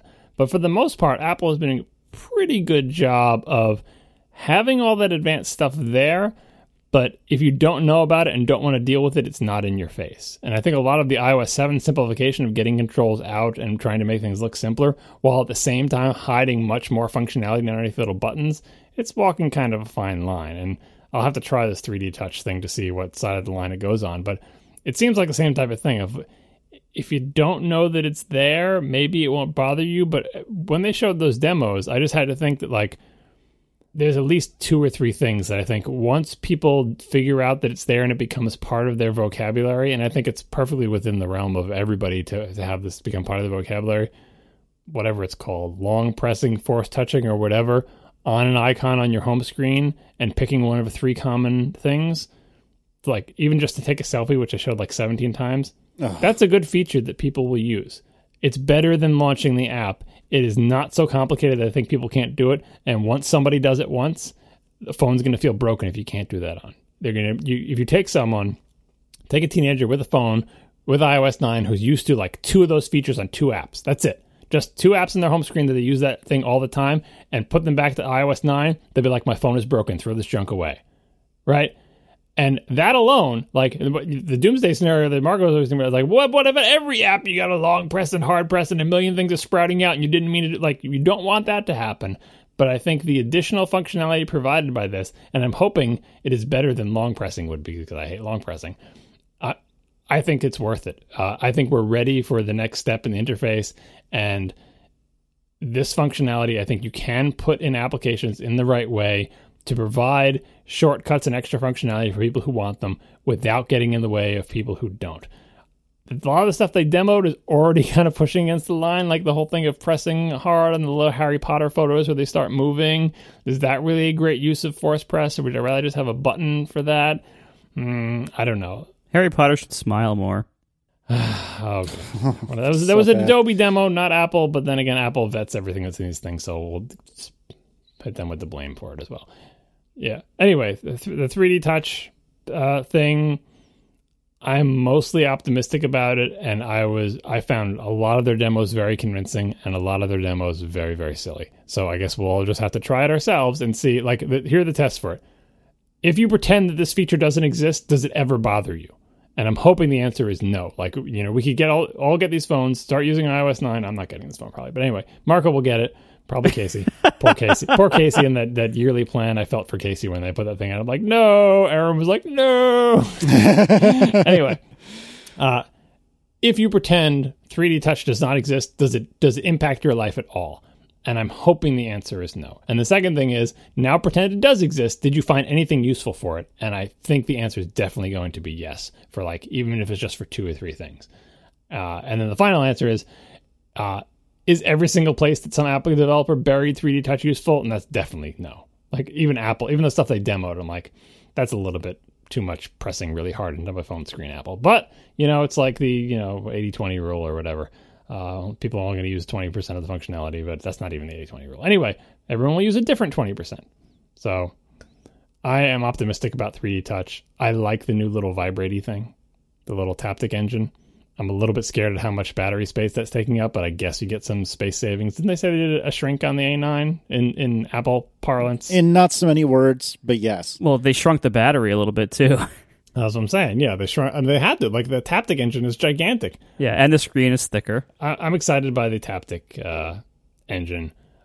I'm assuming the battery life will be similar because it's an S generation. You get the benefits of everything else using less power and having better parts and blah, blah, blah. So it's probably break even. We didn't even mention that, by the way, the iPad Pro, that they have this massive device with 4 speakers and they have all this room for battery. But they said, you know what? 10 hours. It's the iPad rule of the law.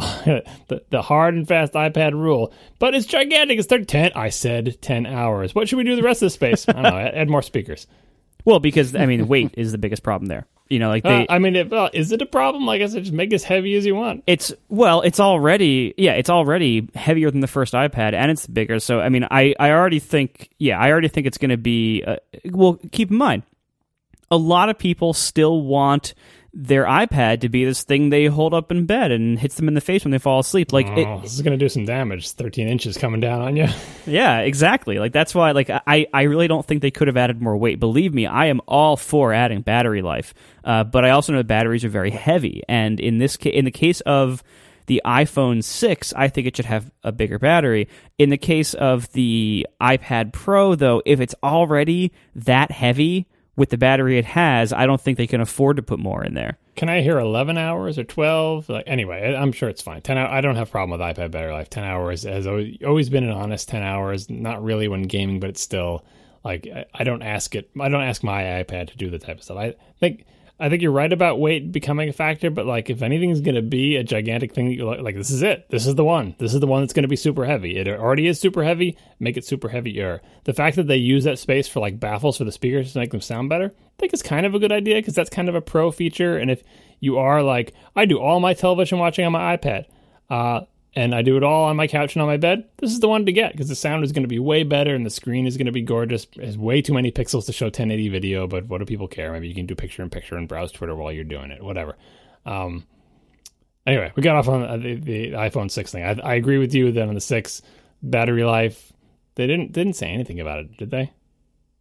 I don't think so. They said it was the same. Yeah, I mean, like, that's what they're going for. It will probably be same-ish. A lot of friends have been asking me, hey, is this iPhone 6 a good phone to get? And especially people upgrading from, like, 5s and stuff, it's like, yeah, it's, the S generation is usually great to get. If you haven't had a phone with Touch ID is awesome. You should totally get it. The S generations usually have fewer weirdnesses than the first one in terms of, like, they've made phones this size and shape before. But this one has more internal changes than usual, and so I guess the battery is a question, and maybe the Taptic engine is a question based on the wonkiness of the Taptic engine in the initial watches. Sometimes now when I feel my taps on my wrist, I'm like, is that feeling lighter than it used to? But I think I might just be imagining things. Anyway. I have the same problem. Yeah, we're just getting tap numbness on our wrists. The camera's a little bit better. Like, it has the 3D touch. This seems like a really great phone to me. The only reservations I have are, I guess, battery life, and then I guess maybe 3D touch could go horribly wrong and be accidentally activated all the time and make you hate the phone. But that's about the only bad things I can even worry about in the slightest about this phone. Otherwise, it just seems like a really good phone to me. And it actually, this is my first time, guys. My first time feeling bad that now I don't have the good iPhone. And I felt it. I totally felt it. I'm like, oh, this is what everyone's been talking about. This sucks. Because I want one. I want to do all this stuff. Because they never updated the iPod Touch. You never had to worry about that. Yeah. Well, when they did, I just bought it. I always just bought it, right? But I looked at this and I'm like, oh, I shouldn't buy this. I'll just wait for the 7. But you can have one now for starting at $27 a month or whatever. I think that all that deal, you should, by the way, Casey, to talk you out of doing this deal, I'm pretty sure that deal is a worse deal than just buying yourself a new phone every year. I think it's just like a sophisticated way to loan money and pay interest. I just looked at it for 2 seconds, but I think that's what it is. Yeah, I haven't done the spreadsheets or anything.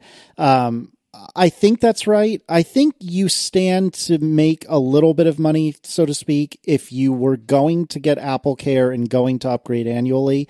Then you may shave a few dollars, a little bit of money. I don't know about that. I think I saw a bank's name associated with it, so it makes me think that it's for people who have cash flow problems. It's a way to, like, it's just a loan. Like, we will give you make these payments. There is some interest. It is more expensive in the long run than paying for it all up front. But if you don't have the cash to pay for it all up front and break your contract or whatever, do this. Seems like someone's making money off this. It does not seem like something that would be done out of the goodness of anyone's heart to let you get a new phone every year for less money. It's got to be either the same money or more money.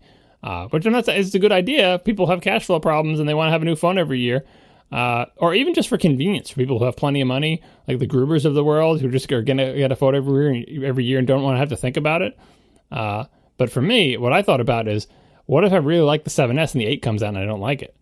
Then, like, I don't have to get the 8. I can keep going through the thing, but I just feel like I'm on a program. I would stay away from it and just, reserve the right to keep a phone for like 4 years if I really hate a certain round of iPhones. But again, I say this just as being someone who was sad that my phone now sucks because it's not a success. Yeah, isn't that terrible? So you're not going to get yourself a 6S? No, I'm not going to. I mean, my Mac is 8 years old, for crying out loud. I'm pretty good at not buying. What I use is the promise of the as yet undefined, non-existent 7. I have no idea what the 7 is going to be like, but it could be amazing, and that will keep me. The fantasy of the 7. Yeah, I mean, you're going to want that next year. Well, I'm going to get the 7. But I'm not going to get. My wife will get the 6S. I won't get it, so it'll be fine. Now, I'm as much as I've ragged on it, I actually am looking forward to the 3D Touch. I was going to say Force Touch. Did Apple just realize that's a creepy name and just stop using it? CFED said Force Touch in the keynote. So it's probably been Force Touch until like the marketing people decided 3 weeks ago that it was going to be 3D Touch, and so Federighi and everyone else at Apple keeps calling it Force Touch. Well, Force Touch is always a terrible, creepy name. But anyway, so whatever we're calling those shortcuts, 3D Touch, whatever they are, I'm looking forward to that as a user because that cuts down on having to reach for edges and corners, which makes larger phones more usable, including both the 6 and the 6 Plus for people whose hands are normally sized. So I'm looking forward to that just as a user, just like, let me try out these things. And of course, as a developer, I think, usually every developer, myself included, rationalizes hardware purchases unnecessarily by saying, well, I need this for testing so I can make my app better. And, sometimes that's true. A lot of times it's not. I think in this case, that actually might be more true than usual, just because if this 3D Touch thing takes off, which it probably will because it's a really convenient shortcut on the most frequently used computer most of us use.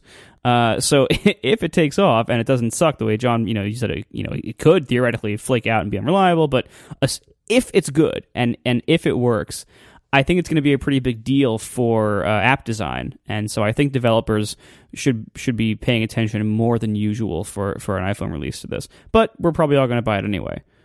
Oh, that's one question I didn't see. Maybe I didn't pay enough attention. Does the iPad Pro have 3D Touch? And if not, why not? I don't think it does. They didn't mention that at all.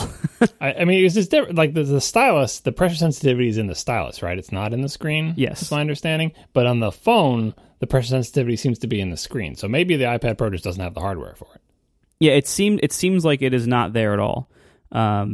But anyway, doesn't really matter. I mean, they can achieve it through the pen anyway. And one thing... But they can't achieve it through your finger, though, is what I'm getting at. If you buy an iPad Pro and you press really hard on an icon on your home screen on your iPad Pro, nothing happens, right? Oh, that's a good question. Yeah, because if you get used to that, it's like that 1 year where they had Touch ID on the phone, but they didn't have it on the iPad yet. Yeah, and you just kept resting your finger on these little convex or concave home buttons, and nothing would happen. You're like, this thing is broken. Yeah, like once you get accustomed to that on one iOS device, yeah, if you can't do it on the other one, that's a problem. Yeah, well, hey, next year they got to make all the people buy a new iPad Pro every year, just the same way they buy a new MacBook every year for the same price. I don't know. We'll find out. Yeah, so I don't know. It'll be interesting to see how this all shakes out. I am a little disappointed. Also, I tweeted about this earlier. I'm a little. We didn't even get really a chance to talk about the keyboard case much, but I am disappointed that it seems like there's nowhere to put the Apple Pencil. Anywhere in the iPad or in the case. I'll show you where you can put it. Oh, wow. To quote Steve Jobs thing that I just imagine, but I still always think about. What should I do with this? I'll show you what you can do with it. Oh, man. You just plug it into the lightning board. It's super convenient. It just sticks out on this tiny little metal thing that's easy to break off and stabs you in the belly button. That's yeah. Thank God it has allegedly very good battery life and charges very quickly, because that is a recipe for just breaking those things off everywhere. Yeah, or just it's another recipe for people to make artisanal handcrafted wood carved, like from driftwood found on a beach, holsters for your pen that it has a lightning connector built in, and there'll be Kickstarter for it in 10 minutes. Don't worry. Yeah, they're going to sell a lot of those pens. It's a pencil, not a pen. Sorry, pencil. Concentrate. We're on the phone now. What are we talking about? Oh, yeah. Good grief, you two. It's been a long show. They just added an S in a box. Yeah. Anyway, it seems like something that you want to talk about the phone, Casey. They are moving to 4K video, and that's kind of exciting and also scary since it's still being sold in 16 gigs. Someone should do the math and say, after you have the OS and all the standard apps installed, how much 4K video can you record before the thing fills up? It depends on the bit rate, but I can tell you it's probably on the order of about 10 minutes. I thought somebody did the math and said 30, but that wasn't inclusive of the OS. Also, since I'm talking real-time follow-up, it is a sapphire crystal lens cover as per the specs page. Nice. All right, so never mind that person. There you go. I mean, and yeah, 4K video is huge. I mean, the fact is, like, you can look at the entire rest of their lineup, where, like, the iPhone, their flagship product, that makes them the most money has the stingiest storage pricing, and not the lowest prices to start, by the way. Like, this is still like a $600 device.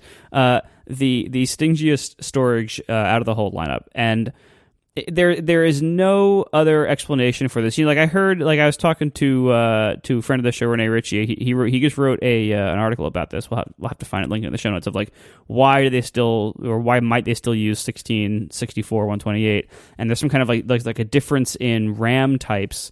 In the flash RAM type that's available for one of them's cheap, one of them's expensive, and it's not available in these capacities or whatever. So that could be a reason. With the iPhone, they have to do things in such large volume compared to the other products. Oh, the easy reason is because the 6 did. That's the answer. Why does the 6S do it? Because 6 did. And then you ask, why did the 6 do it? And then you can get into the RAM types and the sizes and all that other stuff. But it's a shame either way. In the grand scheme of things, it's not our problem. It's Apple's job to figure out how the hell to make products that aren't crappy. Right. Well, and they sell lots of 32 gig flash products at very cheap prices. So it is not like they can't do it. And I think the real reason here is just because they know that it drives up the average selling price of their most profitable, most successful product. That has to be the answer. Do they know that though? Because they never break that down for us. We assume it does. With the whole anchoring, and it's I don't want the small one, I don't want the big one, I want the middle one. But the middle one is, the whole anchoring thing it's surely a thing.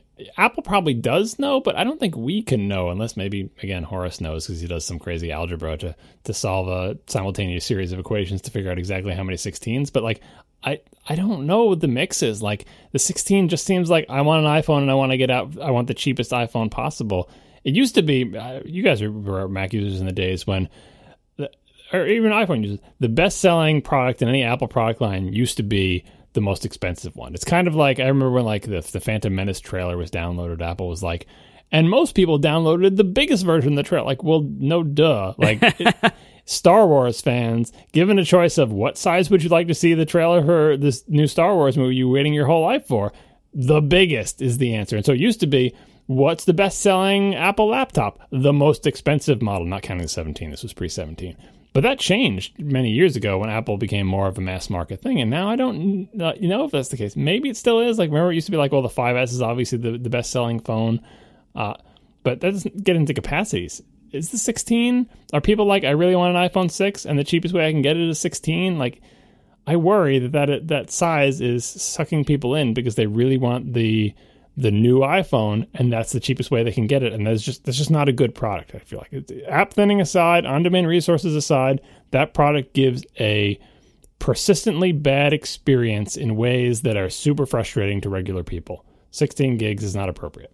I couldn't agree more, and I feel this is all anecdotal, but I feel more and more regular people that I know have lamented to me, just in general or because I'm that Apple guy they know, about how Apple has written terrible software because they can't upgrade their OS and their phone is always full and everything's always broken and it's all Apple's fault. And explaining to them that they bought a cheap phone doesn't usually end well. So and it is Apple. Here's the thing.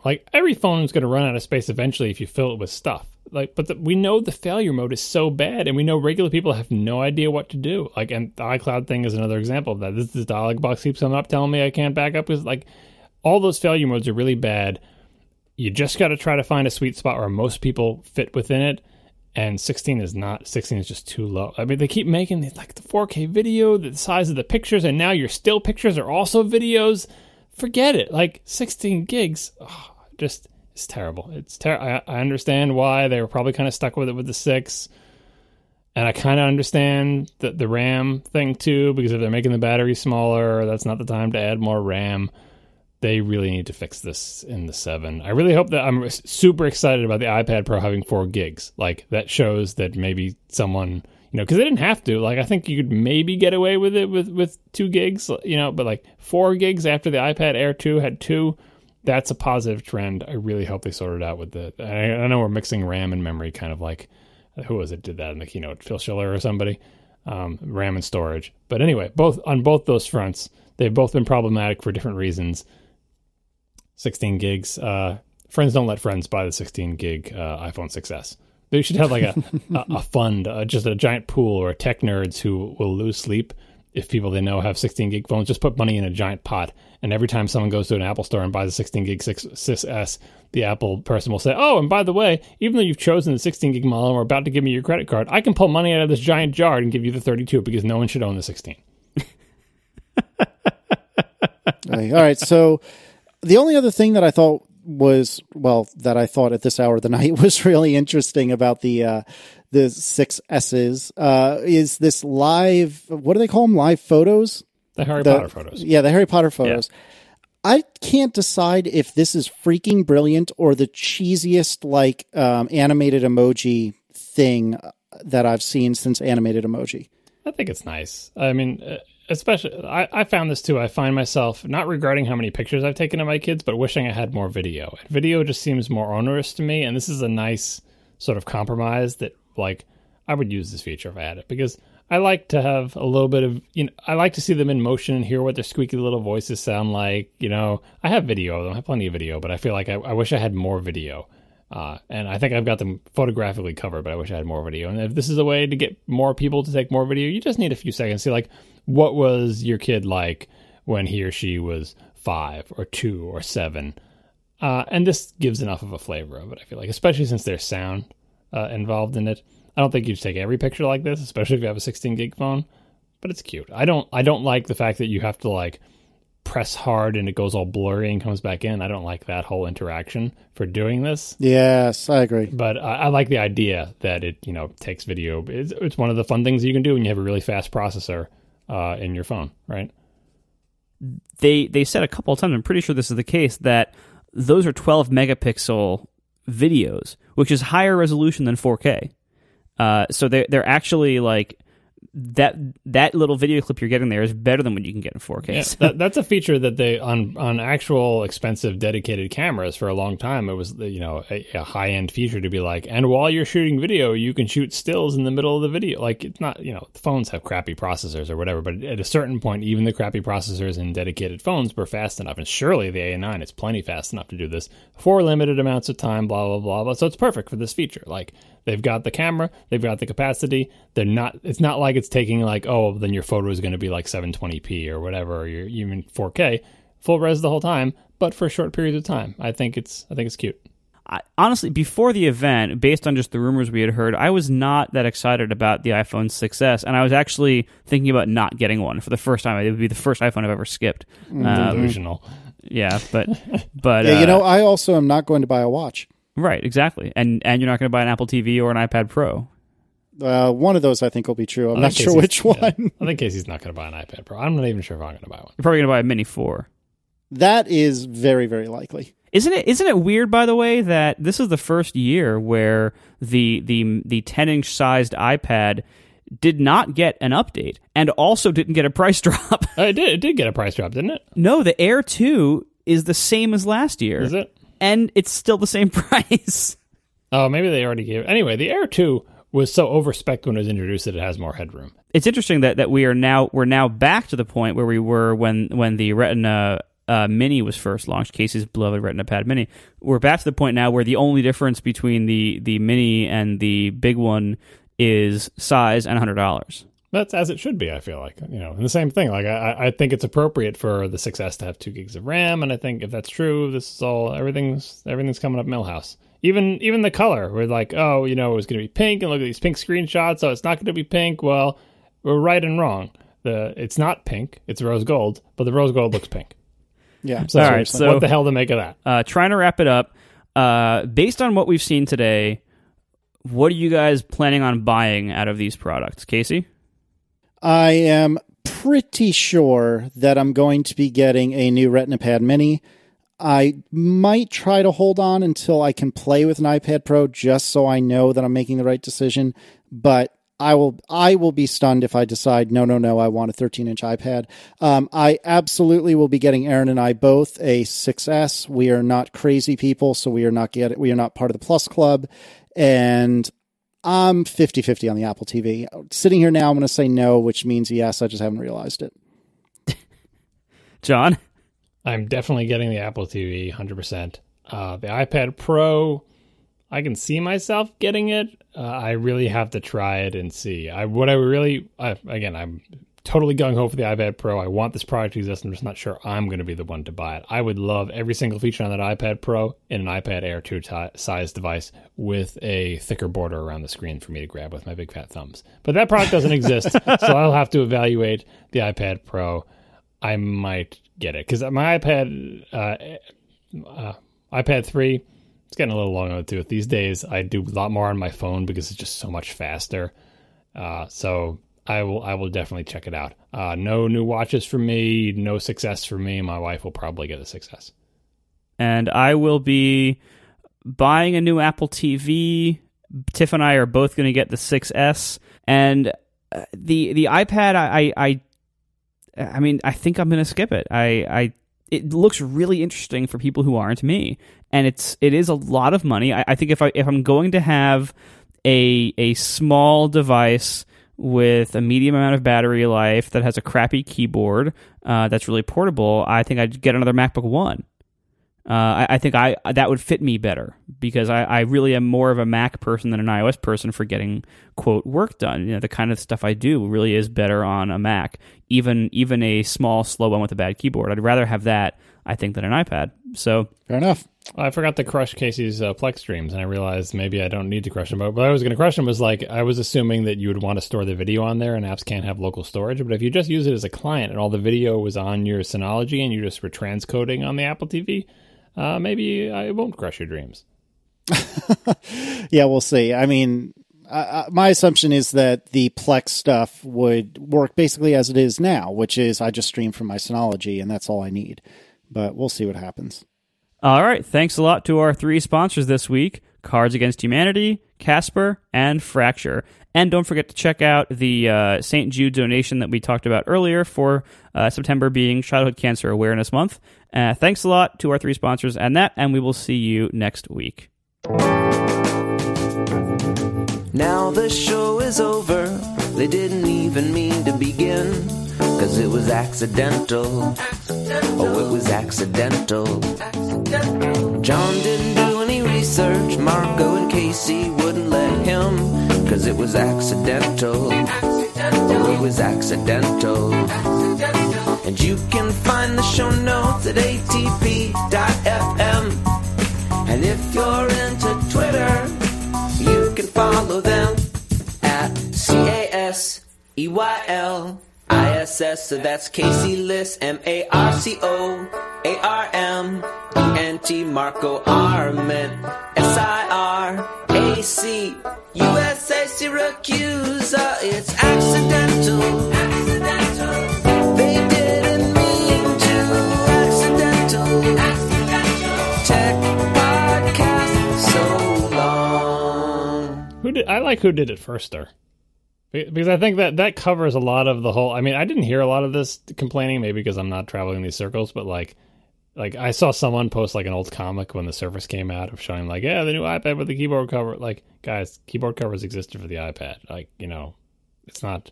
Can you believe Apple did a thing like this? Yep, I can totally believe it. Everybody can believe it. It is not a surprise. And it is not, and if anyone is out there complaining, like, was Apple be like, we are the first people to make it? No, they didn't. They didn't say that at all. They didn't even do their normal thing of like, we think this is the best one ever, and past ones and other ones people have made it crappy. They didn't even say that. They're just like, oh no, they said that. They did. They did not say this is the first time you've seen it, but they did say this is the best one you've ever seen, or something like that. I promise. I promise. They just said the best thing they've ever made. But anyway, whatever. It seemed like that was not a big angle. And if people are angry about it, I didn't see them in my feed. Are people really getting angry? Like, people have made pens before. Apple's like like they invented the pen. No, they weren't. I think the thing is, it was just so egregious and so obvious. But it's not egregious. Like this again. Like, who did it first? It's a freaking Newton. Like, for crying out loud, has another company? It's the same company. It was Apple. Apple did that. Like, well, it was them. It's like take Touch ID as a great counter example. Touch ID was taking the same idea and making it better or betterer, if you will. But this might not even be better. It's just a keyboard cover. Logitech's been making them for years. Like, no, that's my point. As a port. Yeah, you're making my point, which is Touch ID was like, remember the little swipey thing like I had on my keyboard? They're terrible. It was like that, but they made it better. Whereas what they've done looks like a straight rip of the Surface keyboard. But it's not a rip. It's like this is the time when they're going to add these features to their product. It's not as if they didn't think these features were possible before. They weren't not adding them because they weren't possible. Apple's had this stylus patents going. Like, how many years ago have we seen stylus patents? Like, it's just like, when is the right time to do this? It's not like we can't figure out how to do it or whatever. It's them deciding what is the appropriate feature set for our products and then doing it. So I didn't see that complaining, but a little tiny bit bubbled up. I'm like, seriously, is this what people are on about? Because I didn't get that vibe at all from the keynote. It was more like iOS 8, where like some people couldn't get over the fact that Android had these features, when everyone else is like, yeah, but now iOS has them and we like iOS, so we're excited that we get them. And we've been saying for years they should have them, and they should. It's like, oh, you're copying Android? That I think is even more of a case of like Android, or Palm OS or Web OS, for crying out loud, had a lot of these ideas with the card metaphor and the multitask. Like, it's just ridiculous. The whole idea of worrying about who did something first in these basic functional things. Like, I can't make a computer with a mouse. Someone already did that. No, just put a mouse on it. It's fine.